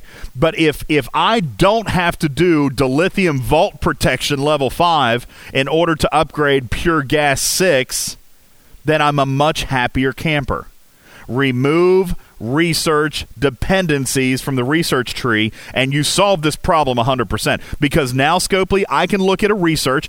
I mean, and this is what we're talking about here. You want us to choose, all right? But we can't. We literally can't choose what research to do because they're all locked together. If I want to max one research, I got to max 4 others. All right? So if you really want me to be able to choose what research that I want to invest in, remove research dependencies. If we determine a research is not worth it, that's my bonus refinery timer. Hear that? Bonus refinery. Time for commercial break. Time to go do a bonus refine. If we determine that a research is not worth it, all right, we're likely forced to do it anyway and get a substandard rate of return for a more expensive payout. The more we progress in the tree, the less we can count on the displayed effects because of the law of diminishing return. Chick, slide 10. Slide 10. We're going to wrap this up, and then we're going to talk for a minute. Slide 10. What can we do to fix it? One, I don't even remember who said this, but I didn't mention it on purpose, but whoever said it is absolutely right. Gregor, the number one easiest thing that you could do is adjust the base value of repair costs or building costs or, anything else that's exuberant in this game. If you just took the base value, the 1.488 billion tritanium, and reduced that, then everything else falls into place. Infinite Key says that was his idea. All right. Or you could even monetize it by making it a research that reduced base repair cost, right? Well, that would be good. Not that I'm pushing for monetization, sure. But, I mean, that's an option. Well, that would be. And that research would have more effect because it's modifying the base and not being a part of the additive swimming pool of all the other researches that are being added together. Okay, so that would be good. Adjust base values. We can add a number 6 in here, okay, which would be to add a research that reduces the base alone before all the other researches come into play. So we'll make that a phone number 6. All right. Number 2, as we add research nodes, they need to weight more. We've talked about this. Packs expand, right? They call it inflation. Correct? We've seen our packs increase, right? On server 15 as a veteran server, our packs today are higher than they've ever been. There is a model for inflation. Well, the research needs inflating as well, folks. You can't have, for example, G4 repair costs in the Outlaw tree that was released a year and a half into the game where level 1 is 5%. Because that 5% is actually having a net effect of 1.02%. We did the math. We've already shown you. That 5% is virtually meaningless. It saves 3 million trite. Okay? So instead of it being level 1 at 5%, make it level 1 at 25%. All right? And actually give us something. The later research nodes need to be worth more points. The later assignments in the school year need to be worth more points if they're going to be more valuable. That's why the final exam is always worth the most points in the entire class. A homework assignment or class participation might be worth 10 points. Tests might be worth 50 points or 100 points, but the final exam, that was worth 2 whole letter grades. You guys remember this? I mean, I remember my teacher saying, listen, this final exam is going to be worth half your overall grade. Think about it, folks. If it was half of my overall grade, then obviously it's worth more points than the other 30 assignments I did throughout the entire semester. Okay? If my final exam is worth half of my grade, then the percentage of weight is higher, and that's what needs to happen to research. You need to increase the weight of the research. All right? Number 3, don't add more research nodes, but expand the levels of ones we have. It would automatically natively force the values to be higher. Gregor, if G4 repair cost maxes out at 75%, if they added rank 11, it couldn't be another 5%. It would have to be higher than 75%, right? It would have to grow, because the last level grows 25%, so it would have to grow at least 25 or more percent. Problem solved. Okay? Weight the levels higher. Give them a higher value. Finally, number 4, I already touched on it. Or not finally, but next, number 4, remove the research dependencies. All right? Remove the research dependencies so we can choose what research to invest in. And I would be willing to bet you would actually make more money that way because players would invest in something they want to invest in. All right? If Gregor wants to invest in a super prime, he will, but not if he has to spend, by the way, that G4 repair cost, I would imagine, Gregor, there's probably other dependencies along the way. You're not just going to go from level 1 to level 10 just by outlaw reputation. There's going to be other research dependencies along the way. Yeah. I guarantee it. Okay? There's going to be other research dependencies, so remove those. And finally, this one, this is the one that Gregor Scopely probably arguably wouldn't want to do, right? Number 5, actually display the net effect in the game. Listen, this game is one big giant calculator, okay? Let the game use all of our data, all of our player data, all our research, all our math, and let it actually display an actual net impact number. If we do this research, this is what net effect I'm going to have. If we do this research, this is how much savings I'm going to get. Much less confusion and an accurate portrayal of what we're investing in. All right. Now, I am not going to sit here and accuse or blame or anything like that. Okay, this is the model that they've had since day one, and Snake Eyes is absolutely right. This is the model that they've always used. It's just now becoming a little bit more apparent, folks, because we now have 4 research trees.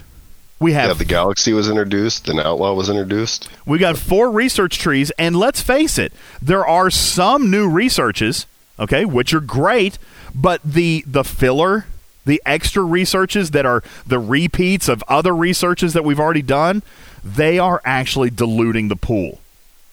Okay, so for example, in the Outlaw research tree, when you had, for example, the assimilated credits, Gregor, that one was a good investment because it was the first research of its kind and has the most impact because it's the very first one.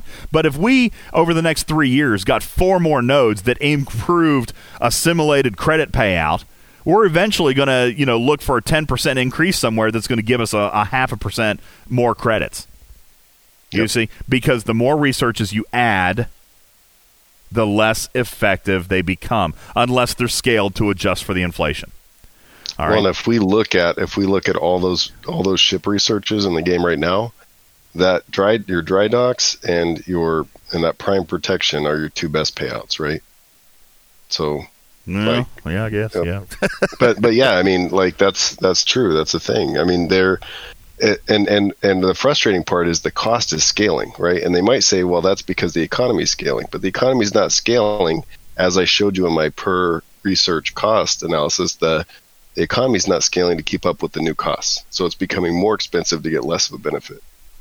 In all, what we're saying here makes total sense. If every research was designed to have the same net effect, then this would be a major fail. This tells me that Scopely is not intending, all right, and I don't mean this badly, but they're not intending for every research to have the same impact. And that's okay. I'm okay with that, truthfully.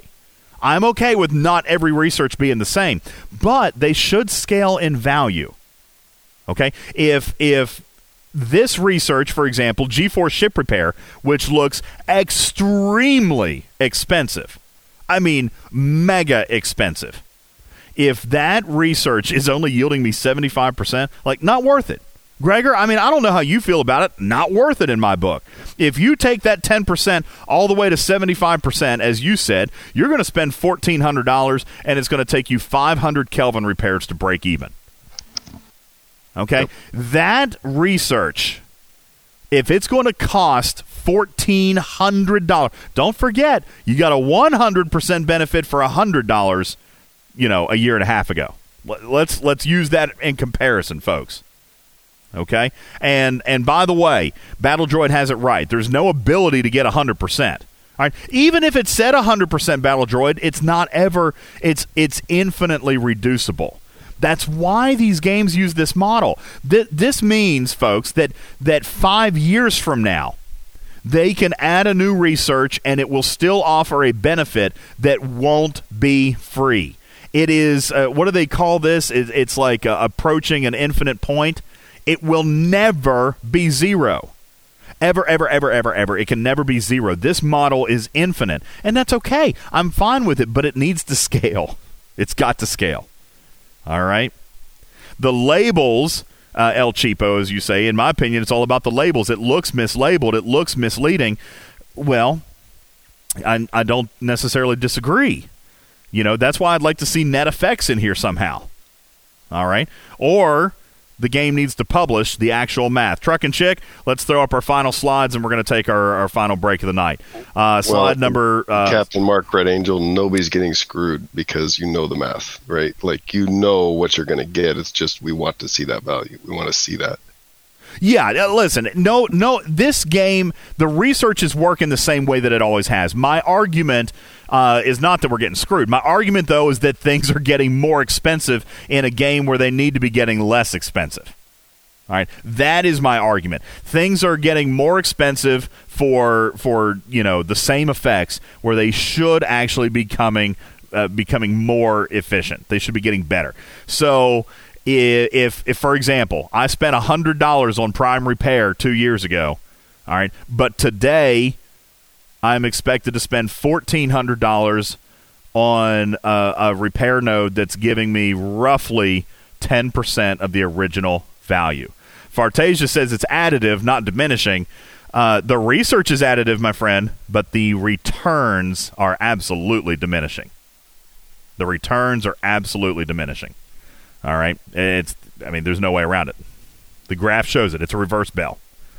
Oh, you're saying that it should be. What it should be, like I said, there's several different ways you can fix this, Farty. You could even make it so that, okay, all research, Gregor, you had this idea, all research up to and including right now is all additive. But starting with anything else that they add could be a multiplicative research. So you've got, let's take the 4 trees we've got now and put them in a different branch. We're going to call it Generation 1.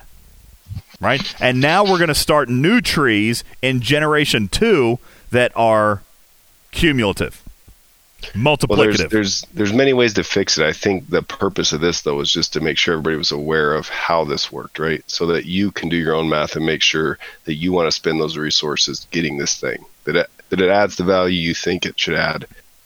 Or maybe you think that research is not working like it should, but maybe it is. Well, and again, I think we've sufficiently proven the research is working functional. The research is working perfectly, guys. It's not. Listen, I'm not calling broken. It's not broken. It's not fraudulent. It's not nothing. It's nothing negative. It just literally, here's the math. Here's how it works. Okay, and here's why I'm going to suggest a fix. Because it's not working the way that I would like for it to work. And we've been working on this for a couple of weeks. This is not something that we just stumbled upon. We are 100% accurate in our math. And that's why we wanted to take some extra time and make sure. Because we wanted to make sure that it was right and our interpretation was right. And so, folks, getting back to what we like to do on this show, math, teaching, is it worth it? You now have to decide. Okay? Because, yes, there are still a ton of researches that are worth it. Okay? Highway robbery. That is a new research that affects nothing that any research has affected ever before. And therein lies my argument. Original, creative, new researches, That's what we should be looking forward to. That's what we should be excited about investing in, because those are the most impactful. All right? And what I'm most excited for. Now, if I have to invest in increased mitigation for all ships, all right, to get to highway robbery, then I choose to do so. All right? But that's exactly this point. We want to make sure that you understand what you're investing in. Mitigation in particular is something that we've proven has a point of no effect, right? So that is one thing where I would say that is one different research where possibly you could say it's, quote, broken a little, right? Or is already at 71% mitigation. I shouldn't be putting any more points into that. Well, kind of my point. Now, if you're required to get to another research, is that necessarily appropriate? And that's why I say a very simple fix to this is remove the research dependencies and allow players to choose what they want to invest in. And that, I think, solves everything. I mean, that solves 100% of the problem. It may not fix the diminishing return, but it allows me to choose what to spend it on, right? It allows me to choose what I want to put my resources into. And that's why I think it's absolutely 1,000% the best move that they can make. Even more so than scaling the numbers, even more so than adding additional levels to existing nodes, just remove the research dependencies and let me spend what I want to spend on what I want to spend it on. And there you go. All right. Real quick, I know, Snake Eyes, I know. Truckin' Chicks, slides 14 and 15. These are your basic formulas, folks, so that now you, too, can go and nerd out over your research. Right here is additive math and reductive math. If it's a cost efficiency, if it's something that reduces something, whether it be time, whether it be resources, whether it be materials, whether it be anything else, okay? Reductive math is how you calculate it. There's the entire formula. Thank you, Gregor. And on slide 15, additive math. This is buffing something. This is increasing hull, weapon damage, shield health, armada penetration, critical hit damage, critical hit chances, okay? Additive math. Here's the formula. And now you can go out and and figure out what your net effect is going to be. And FYI, just in case you have trouble mathing it out, Professor Fartasia has spreadsheets with all of this in it. We showed you the ship power calculator. He also has a research calculator and a building calculator and a time efficiency calculator, and all of those tools are available on the LCARS 2.0 Discord. Fartasia, throw your link. If you want to throw the links to the other spreadsheets, you can. But, folks, this stuff has already been done. We're explaining it to you, okay? We're explaining it to you. But this work has already been done even before me, Fartasia, and Ripper did it, and it's available on his Discord. We're going to take a break. When we return, we're going to get your real quick summary feedback, and then we're going to play a game, give some Spore Drive components away. Oh, and I can't forget, I have a super secret special hint just for you coming up about territory capture. It's all coming up after the break.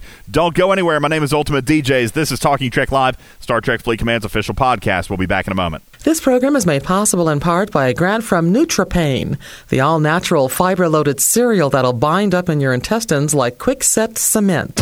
Here's a little tune that I put together because I know with Election Day coming up, you're going to make the right choice. You are voting for a leader. I'm the best by far. You know it's true. That Biden clown, he's so corrupt and he's going down. And his son's a lowlife too. Now 4 years since I won, we've got the world at our feet. Fake news has no idea what to do. And don't forget, it's me who makes the country great now. Joe Biden, he has gone cuckoo. Think about it. Don't you want me?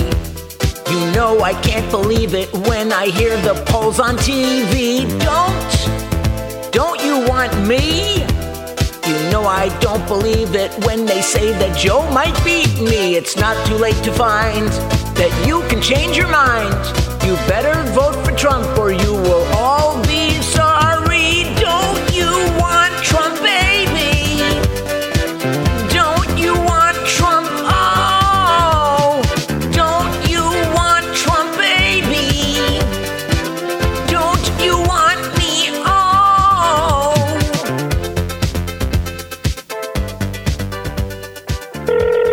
Biden campaign headquarters. Hey, it's the Trump campaign, calling on behalf of the president. Is Joe available? Let me ask him. Mr. Vice President, can you take a phone call? You know, I don't know. Yep, he's ready. You can put the president on. Okay, Mr. President, we have Joe Biden. I know words. I have the best words. Here you go, Mr. Biden. My name's Joe Biden. I'm a Democratic candidate for the United States Senate. Look at this guy. Go home to mommy. Tell her to tuck you in bed. You know what? Let's cut this short. They're both a little out of it again. Gosh, this country is so screwed. Don't blame me. I voted for Kanye. That's so funny. Me too.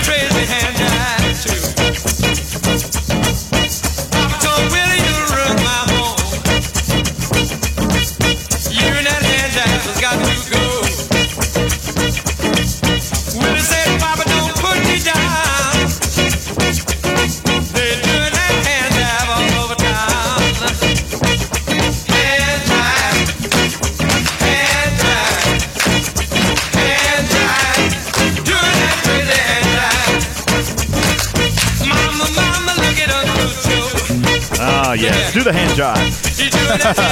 Thank you for the request. You guys are on point today. Love the music. Everybody's dancing.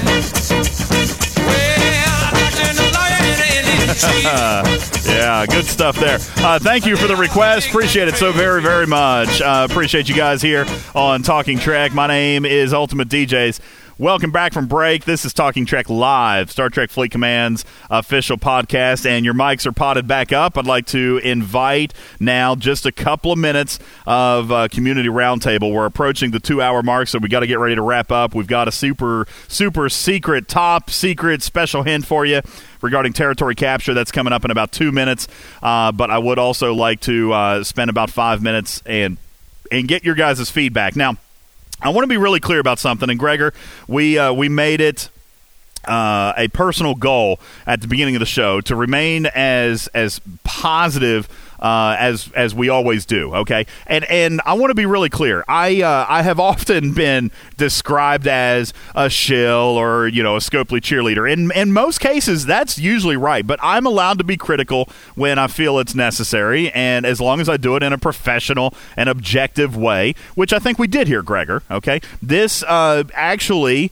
demonstrates some math that I think the longer it goes on, the worse it's going to get. And up till this point, it hasn't been bad. It hasn't been terrible. The research is helping. It absolutely is helping. But there is going to come quickly a point, for example, like you demonstrated, is it actually worth it to spend all that on a research that is going to cost you 550 Kelvin repairs, 1.5 billion tritanium before it actually becomes worth it, before you actually see a return on your investment? And that's what we're talking about here, folks, okay? That we need to shorten up that investment cycle, right? We need to see a return faster than 1.5 billion tritanium. Don't you agree? Yes. Yeah, I mean, I think that's what we're driving here, folks. It's not that we're, pooping on Scopely. That's not it. We're just seeing now maybe a pattern emerge when it comes to duplication of researches that we need to take a good hard look at and improve the way that it's going to work. And listen, Cam says probably not going to happen. I don't know. I hope that you're wrong, Cam, because we have seen Scopely be incredibly responsive to things that we have brought up. All right. We have seen Scopely be incredibly responsive to ideas that we've had, to feedback that we've presented as a community. And I think that this is, listen, let's go back 6 months. We talked about the need for independent credits. Scopely ramped up the independent credits. Then we talked about the need for officer badges, and Scopely ramped up the officer badges. This stuff doesn't happen overnight, but it's happening. I mean, how many of you guys, just out of curiosity, how many of you folks are actually starving for badges today? How many of you are starving for badges today? I would imagine it's very, very few people, because they increased the flow of badges to the point where we actually now have them if they're available. Red says, I'm swimming in badges. Batteroid says, I'm not at all. Truck and Chick says, I got 14 of each. Starbase says, I could still use some more. All right. Badges are even easier for new players. All right. So for those free-to-plays who were stuck needing badges here 3 months ago, well, that problem has also somewhat prepared itself. Okay. Now, Hudson, you've kind of hit the nail on the head. This is what spawned this conversation. Someone said earlier, Gregor, how do you think the buffs from territory capture are going to work if they're going to be at diminishing returns if we already have researches that are in that queue? And that's why, that is 1,000% why, Hudson, we decided to go ahead and do this, because we've been working on it for a while. Well, we've got Outlaws that came out, and then the returns from the territory capture, and not just that, but honestly, how many times is true? There's a lot of times in this game you get messages from people saying, is that research worth it? Or, I don't think this research works. Is it working?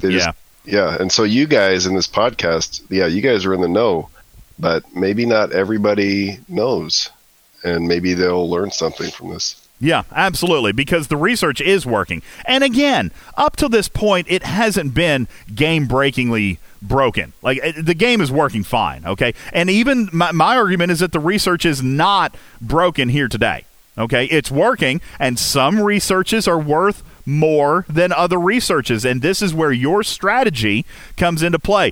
You know, I don't remember who said it. It might have been Mac. That said this when we were talking about resource management. This is a game of resource management. And this podcast, this episode, is designed to help you be a little bit more armed with information as to what researches you should be investing in. Because Panic said it on this show, there's going to be additional buffs. And you had mentioned the Outlaw tree. We've got the Galaxy tree that's new, and now we've got territory buffs that have presented themselves by owning these territories. How are they going to present? Is it another additive? Or, hopefully, fingers crossed, could these buffs be cumulative or multiplicative? Which I would greatly hope that they could be. That would be wonderful. That solves the problem, right, Gregor? That would solve the problem. That would give a huge value to the owner of a territory if their buff or their benefit from owning that territory was not compounded with their research. Exactly, compounded over. Like if you take the final value of your research and then bump it by 10%. All right. NCC says, do we have a list of these buffs that territories can provide? We do not have that yet. No. But if you go back far enough in the graphics room, we saw Panic gave us two of the territories. One of which showed Tholus Gamma with a 10% upgrade cost reduction, or it says minus 10% to upgrade cost. Now, if that is another additive, or another cost efficiency, that's going to not carry a huge degree of weight. But, Gregor, if it takes our final calculated cost efficiencies and then cumulatively or compoundingly reduces that by 10% while we own that territory, that would be massive. Agreed? I mean, that would be huge. That is a true 10% net yield. All right? And that's why this comes up now. All right? Because we know buffs are coming. So how are those buffs going to be calculated? This is very, very important. NCC says stacking would be worth it, and I agree. It needs to be stacking. Okay?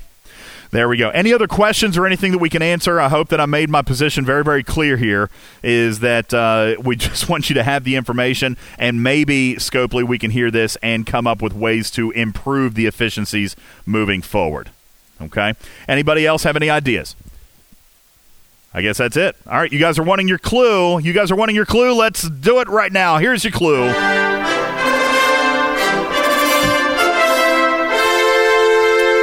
Gregor, not very many people are going to be super excited about this clue. I mean, it's pretty significant. Well, you got to tell us. I am going to tell you. All right, folks.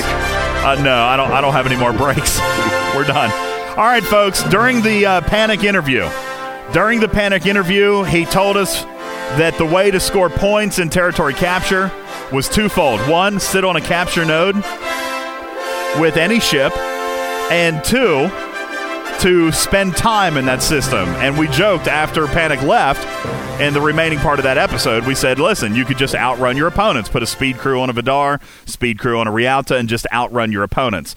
And then some players started saying, well, gosh, this could be an alternate fest. If everybody creates low-level alts and stacks them in your alliance, then you can just have a bunch of players in there that other players cannot hit, and you'll win the territory. Well, folks, therein lies your clue for today. It's not even a clue. It is a complete mechanic that I'm revealing to you right now. Yeah, Alt-Fest, Arian, you say Alt-Fest, so accurate. Ladies and gentlemen, Scopely has foreseen this potential outcome. Scopely has foreseen that players may create alts to help capture territories, and Scopely has said, nuh-uh, ladies and gentlemen. PvP banding inside contested territories will be removed. Free range. Any ops can hit any ops inside the territory capture areas, all right? Meaning that, Gregor, you, as a level 49, sorry, didn't mean to shortchange there. You, as a level 49, can come down and smack that level 15 right off that capture node. I'm going to beat the dickens out of everybody. Folks, there is one of the upcoming hints. I'm going to try to do it again until territory capture, or at least until another arc is launched. I've always said I'm going to try to do it during downtime. I'll try to give you hints as to what's coming up in the near future, and this is one specifically for territory capture. Now, again, let me reiterate, I don't know when that's actually happening. We have definitely placed our bets, right, Gregor? We even joked on the last show and said, hey, when Summons was announced, then it wasn't very long before we got it. And even Panic said that territory capture would be the next big update. He said it would be the next big update into the game. So that could mean that it comes with the next arc. However, that doesn't necessarily mean that. The next arc could be minor. We don't know. We are getting into the holiday season, folks, which means that we could see deployment drop down a little bit as we're keeping up with people's holiday schedules and so forth. But whenever it happens, whenever territory capture actually presents itself during a takeover in those contested territories, PvP banding will be eliminated. There will be no PvP banding in a contested territory. Now, Gregor, this, and I don't want to take a whole lot of time on this, but I just want to point out a couple of possible ramifications. All right? Because I don't know how this is going to work. They specifically said, this is the hint that I was authorized to release, that PvP banding would be non-existent in the contested territories. However, Gregor, we also know that players who own a territory are allowed to port into that territory. Does this mean that a level 49 could come in, not port in, but you could black alert in, I guess. Does this mean that a level 49 can raid a level 15 in a contested territory? We don't know. Could be. I don't know. It could be. We don't know. But that is one thing that I foresee happening here. Another thing, folks, by the way, that we saw in the patch notes, or that we saw in the blog post from Panic, is that if you are based in a territory system, when you lose the territory, if you're in a territory system, when you lose the territory, you will not be able to shield. Now, folks, that simply means get the heck out of Dodge. Don't run out of reload tokens. Yeah, don't run out of reload tokens, and don't stick around. If you see an upcoming takeover, you either need to be online to play, or you need to go ahead and port out of the system if you don't think you're going to be able to play. Because at the end of that takeover, if you're still there, you're not going to be able to shield up. All right? So when your shield does finally fall, whenever that is, you're free game, and you cannot shield back up unless you port out of the system. So if you're not online, you're going to get raided. And again, like I say, I don't know how that presents for base raiding in that territory. I don't know if it's just PvP during the takeover, or if it's just PvP anywhere, at any time inside those zones. But they specifically said PvP banding will not exist for players inside the contested territories. Okay. But I don't think this is actually such an uproar, because almost everybody has agreed that as long as it's contained to specific systems, they don't really have a problem with it. Yeah. In the past, they have anyways. So yeah, and it looks like the chat is actually being pretty favorably responsive to this as well, because that's how points are going to be accumulated. So if there's one level 15 player competing against Gregor for a territory, then Gregor can take that person out. Okay, so anyway, there's still a lot of details that are going to come, and you're right, guys. Very interesting that you're right. The people who read the patch notes are definitely going to have a leg up in this arc, and not only that, but I would argue the people who listen to this show are going to have a leg up when it comes to territory capture, because we're going to continue dropping nuggets for you as time goes on. Okay, and we will try to get clarification on the shield. Don't speculate too much. Wicked Witch is right. Too much speculation. For example, Battledroid says, so if I have a 7-day shield, I might lose it. We don't know yet. We do not know. I'm not, I can't tell you what I don't know.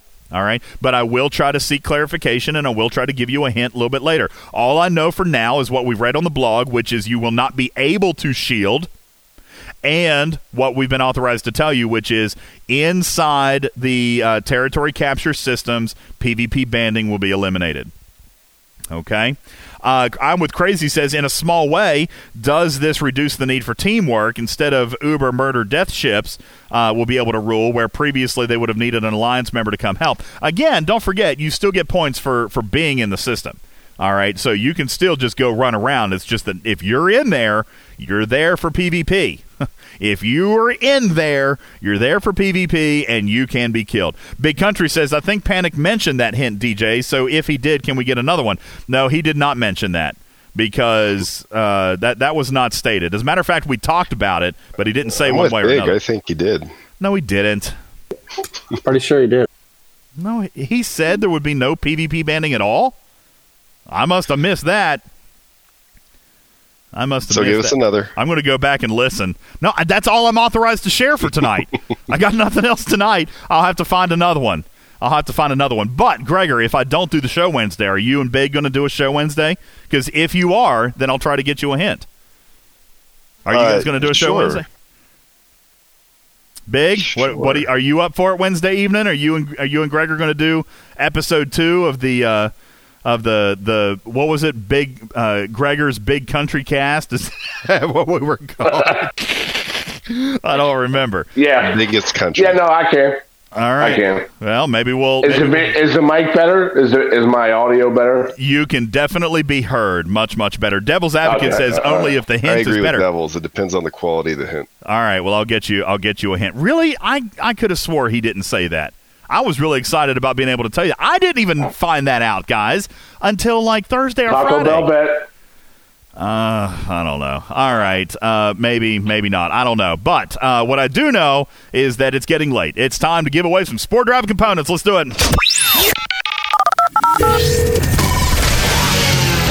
Yeah, Steven Zarin says he did not say it. Steven Zarin says he didn't say it. I didn't think he said it. Blue Mandalorian says that's old news, but I don't think that's right. I don't think so. Y'all trying to get another hint out of me. Yeah, I see. Well, 73 active players, Arian. You said it seems a little low, but it is really, really late. It's 4 o'clock in the morning in Europe. All right? It's late. Yeah. All right. Ladies and gentlemen, welcome in to Talking Trek's Fast Money. We're going to give away some Sport Drive components. Ladies and gentlemen, let's see if the bot's working here. Spock the Avenger. Spock the Avenger, you're our player. Congratulations to you. Spock the Avenger, you have an opportunity now to choose your partner, and hopefully I can get you to play. Spock the Avenger says he just won. Let me check the list. Spock the Avenger. Oh, wow. Hey, Spock, you're actually good, man. The rule is 30 days. You won on September 30th, which means October 31st, you reset. Well, that's very kind of you. Spock says, give it to somebody else. All right, ladies and gentlemen, let's do another contest pick. That's very, very nice of you, Spock. All right, folks.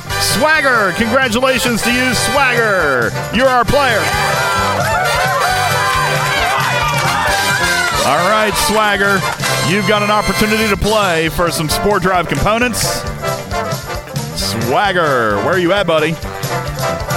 He should pick Spock as his partner. Swagger, where are you at, buddy? Hopefully, we don't have to pick a third player. There's Swagger, and he is choosing Spock. Spock, you're going to have to play anyway, buddy. But maybe if you want to give your prize to somebody, we'll let you do that. All right, folks. Swagger, are you able to play in voice or do you got to play in text? Swagger, can you play in voice?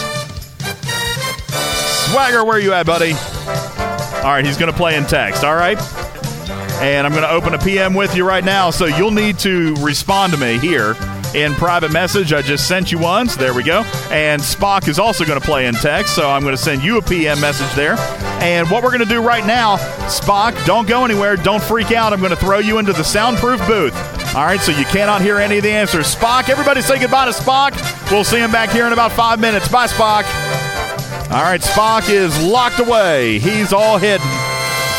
And there we go. All right, Swagger, I've got you in private message. Here we go. The rules of the game are simple, fast money.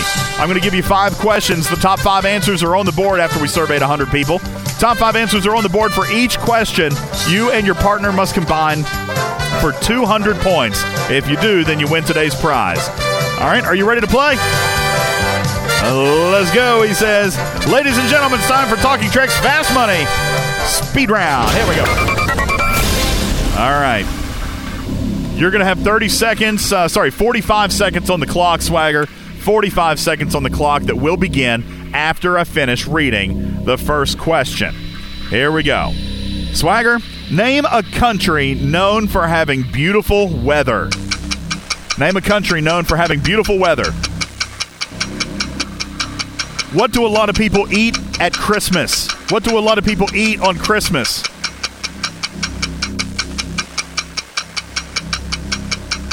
Oh, answer me now. There you go. Name a good material for a winter coat. A good material for a winter coat. Name something that's often brought into a pawn shop. Name something that's often brought into a pawn shop. And what would you be surprised to see a child do at a bowling alley? Name something you'd be surprised to see a child do at a bowling alley. All right, there you go. Very good. Plenty of time to spare. Very nicely done, Swagger. All right, we've got your answers. All 5 answers on the board, and let's see how they stack up. Truckin' Chick or maybe Wicked Witch, somebody help me out with points. Here we go. Name a country known for having beautiful weather. Your answer was Greece. Greece. Survey says not on the list, actually. Greece is not on the list. Here, let's try this next one. What do a lot of people eat on Christmas? You said ham. You said ham. Survey says very good. Ham is on the board for 31 points. Nice job. Name a good material for a winter coat. You said fur. You said fur. Survey says good for 7 points. 7 points on the board. Name something that's often brought into a pawn shop. You said a watch. A watch. Survey says good for 17 points. And finally, what would you be surprised to see a child do at a bowling alley? You said bowl a perfect game. Bowl a perfect game. And survey says good for 3 points. 3 points. All right, so not a super high-ranking answer right there, but nonetheless, you did pretty daggone good there. Okay, we're going to get your total points here as we hop back into the chat.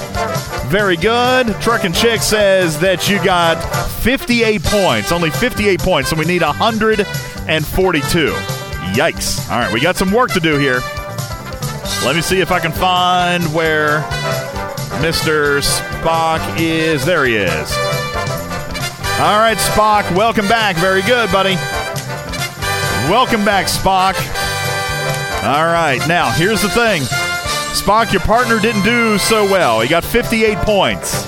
He got 58 points, meaning you need 142 points. All right? But you can do it, Spock. I got faith in you. All right? Here we go. I'm opening up the PM window. There you go. Please respond and let me know that you're good to go in PM.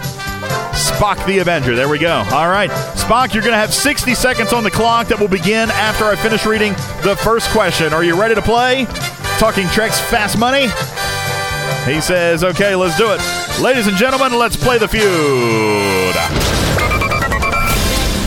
All right, 60 seconds on the clock will begin after I finish reading the first question. Spock, name a country known for having beautiful weather. Name a country known for having beautiful weather. What do a lot of people eat on Christmas? What do a lot of people eat on Christmas? All right, name a good material for a winter coat. Name a good material for a winter coat. All right, name something that's often brought into a pawn shop. Name something that's often brought into a pawn shop. All right, what would you be surprised to see a child do at a bowling alley? What would you be surprised to see a child do at a bowling alley?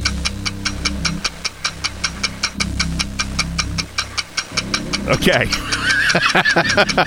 I like that last one. Okay. All right, guys. Plenty of time to spare. We got all of our questions in. Let's see how he did. All right. We needed 100. What was it, Chick? You said we needed 142 points. We need 142 points. Let's check it out here, Spock, and see how we did. You said to, let's see, name a country known for having beautiful weather. You said the United States. United States, you said. Survey says... Very good. And the number one answer on the board for 27 points. The USA was the country known for having the most beautiful weather. 27 points there. What do a lot of people eat on Christmas? You said turkey. Turkey. Survey says. Very good. And also the number one answer with 39 points. 39 points. Name a good material for a winter coat. You said wool. Wool. All right. Survey says. Very good. Also, the number one answer at 44 points. Oh, we're getting close. Chick, where are we at here so far? Yeah, he's on a roll. Where are we at? He's got 168, meaning that you only need 32 more points. 32 more points. You got 2 questions left. 32 more points with 2 questions left. Name something often brought into a pawn shop. You said jewelry. Survey says... That's it, ladies and gentlemen. He got it. Yes, he did. Wow. What a great job, dude. Woo-hoo-hoo. Man. Yes. Daggone, dude. That was a rail of answers. Yeah, you did a great job there. Let's check this thing out. He got most of the number one answers. That was the number one answer. Name something brought into a pawn shop. Jewelry was the number one answer. And finally, what would you be surprised to see a child do at a bowling alley? Getting a strike. Getting a strike was the number one answer. Nice job, guys. Very good. Guys, you've got PMs open with me already. Please send me your player ID. And you have an opportunity now to choose between 250 G3 or G4 uncommon materials, G4 uncommon parts, or 250 Spore Drive components. Yes, you have your choice, so please PM me your choice, and we'll hook you up with your prize. All right, thank you guys so very much for playing Talking Trek's Fast Money. Yeah, he got all of the number ones. He got all the number ones. Just for the record, time to spare. That's funny, Big Country. For the record, his last one. What would you be surprised to see a child do at a bowling alley? Get a strike was the number one answer, but his guess. I'm glad it didn't come down to this one because his guess was fall down, which was not on the list. Fall down. Not on the list. That wouldn't have made it. So I'm glad it didn't come down to that one. He got it on number 4. So good job. Great job, guys. All right, folks. I think that's it. We have run so far over our time, Snake Eyes, we're going to have to biz out. Folks, thank you so very, very much for being here. Thank you for hanging out on the Sunday night edition of Talking Trek Live. Don't forget, we are going to hang out for just a couple of minutes afterwards. I'll answer some questions. Hope that you guys got some good information here tonight.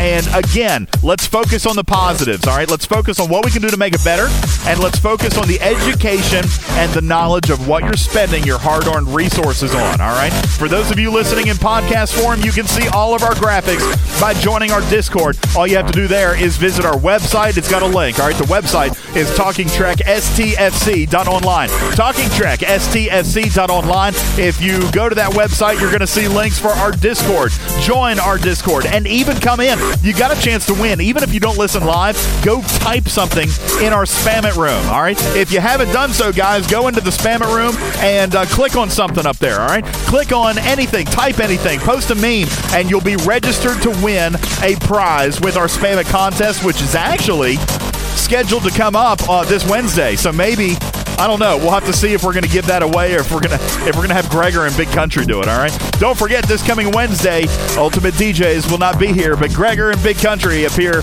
ready and willing to jump in on the show. So we'll give you more details on that coming up a little bit later.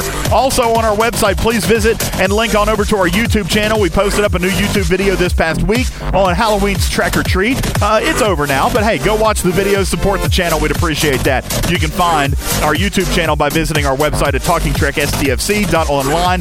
If you haven't already, subscribe to the channel, all right, and click the little bell thingy. That way you know what's coming in the future. Also, from our website, you can find links to our Amazon store, to our Talking Trek merchandise store, and to our Patreon program, all of which are ways that you can financially support the program. I would like to say very special thank you to our gold patrons. Let me just read them out here real quick. Hey, Gregor, thank you so much. Ska, Venkman, I Beglin, Big Country, Trash Panda, Doom, Hank, Chuck Segrunt, Pops, Dark Lord, Stevens Aaron, JB, Ahab, Energy, Fukum, Hi, I Bombed You, Thorn, Virtual Army, Jay Berg, Morgul, DJ Gurr, Red 2, and Hani, Just Skippy, Aceus, Dunk, and Bojack, Ape 13, Crush, Jonathan Ingram, Jason, Tabby Moza, Regis, McRock, Lady Kess, Frank Gallo, Engineering Free, Philly, Hudson, Doc 31R, Morpheus, Fartasia, Nick Burns, Cam, Coulter, NC, Jetski, Wingnut, J Filler, Fluffy Puma, CCXN, Devil's Advocate,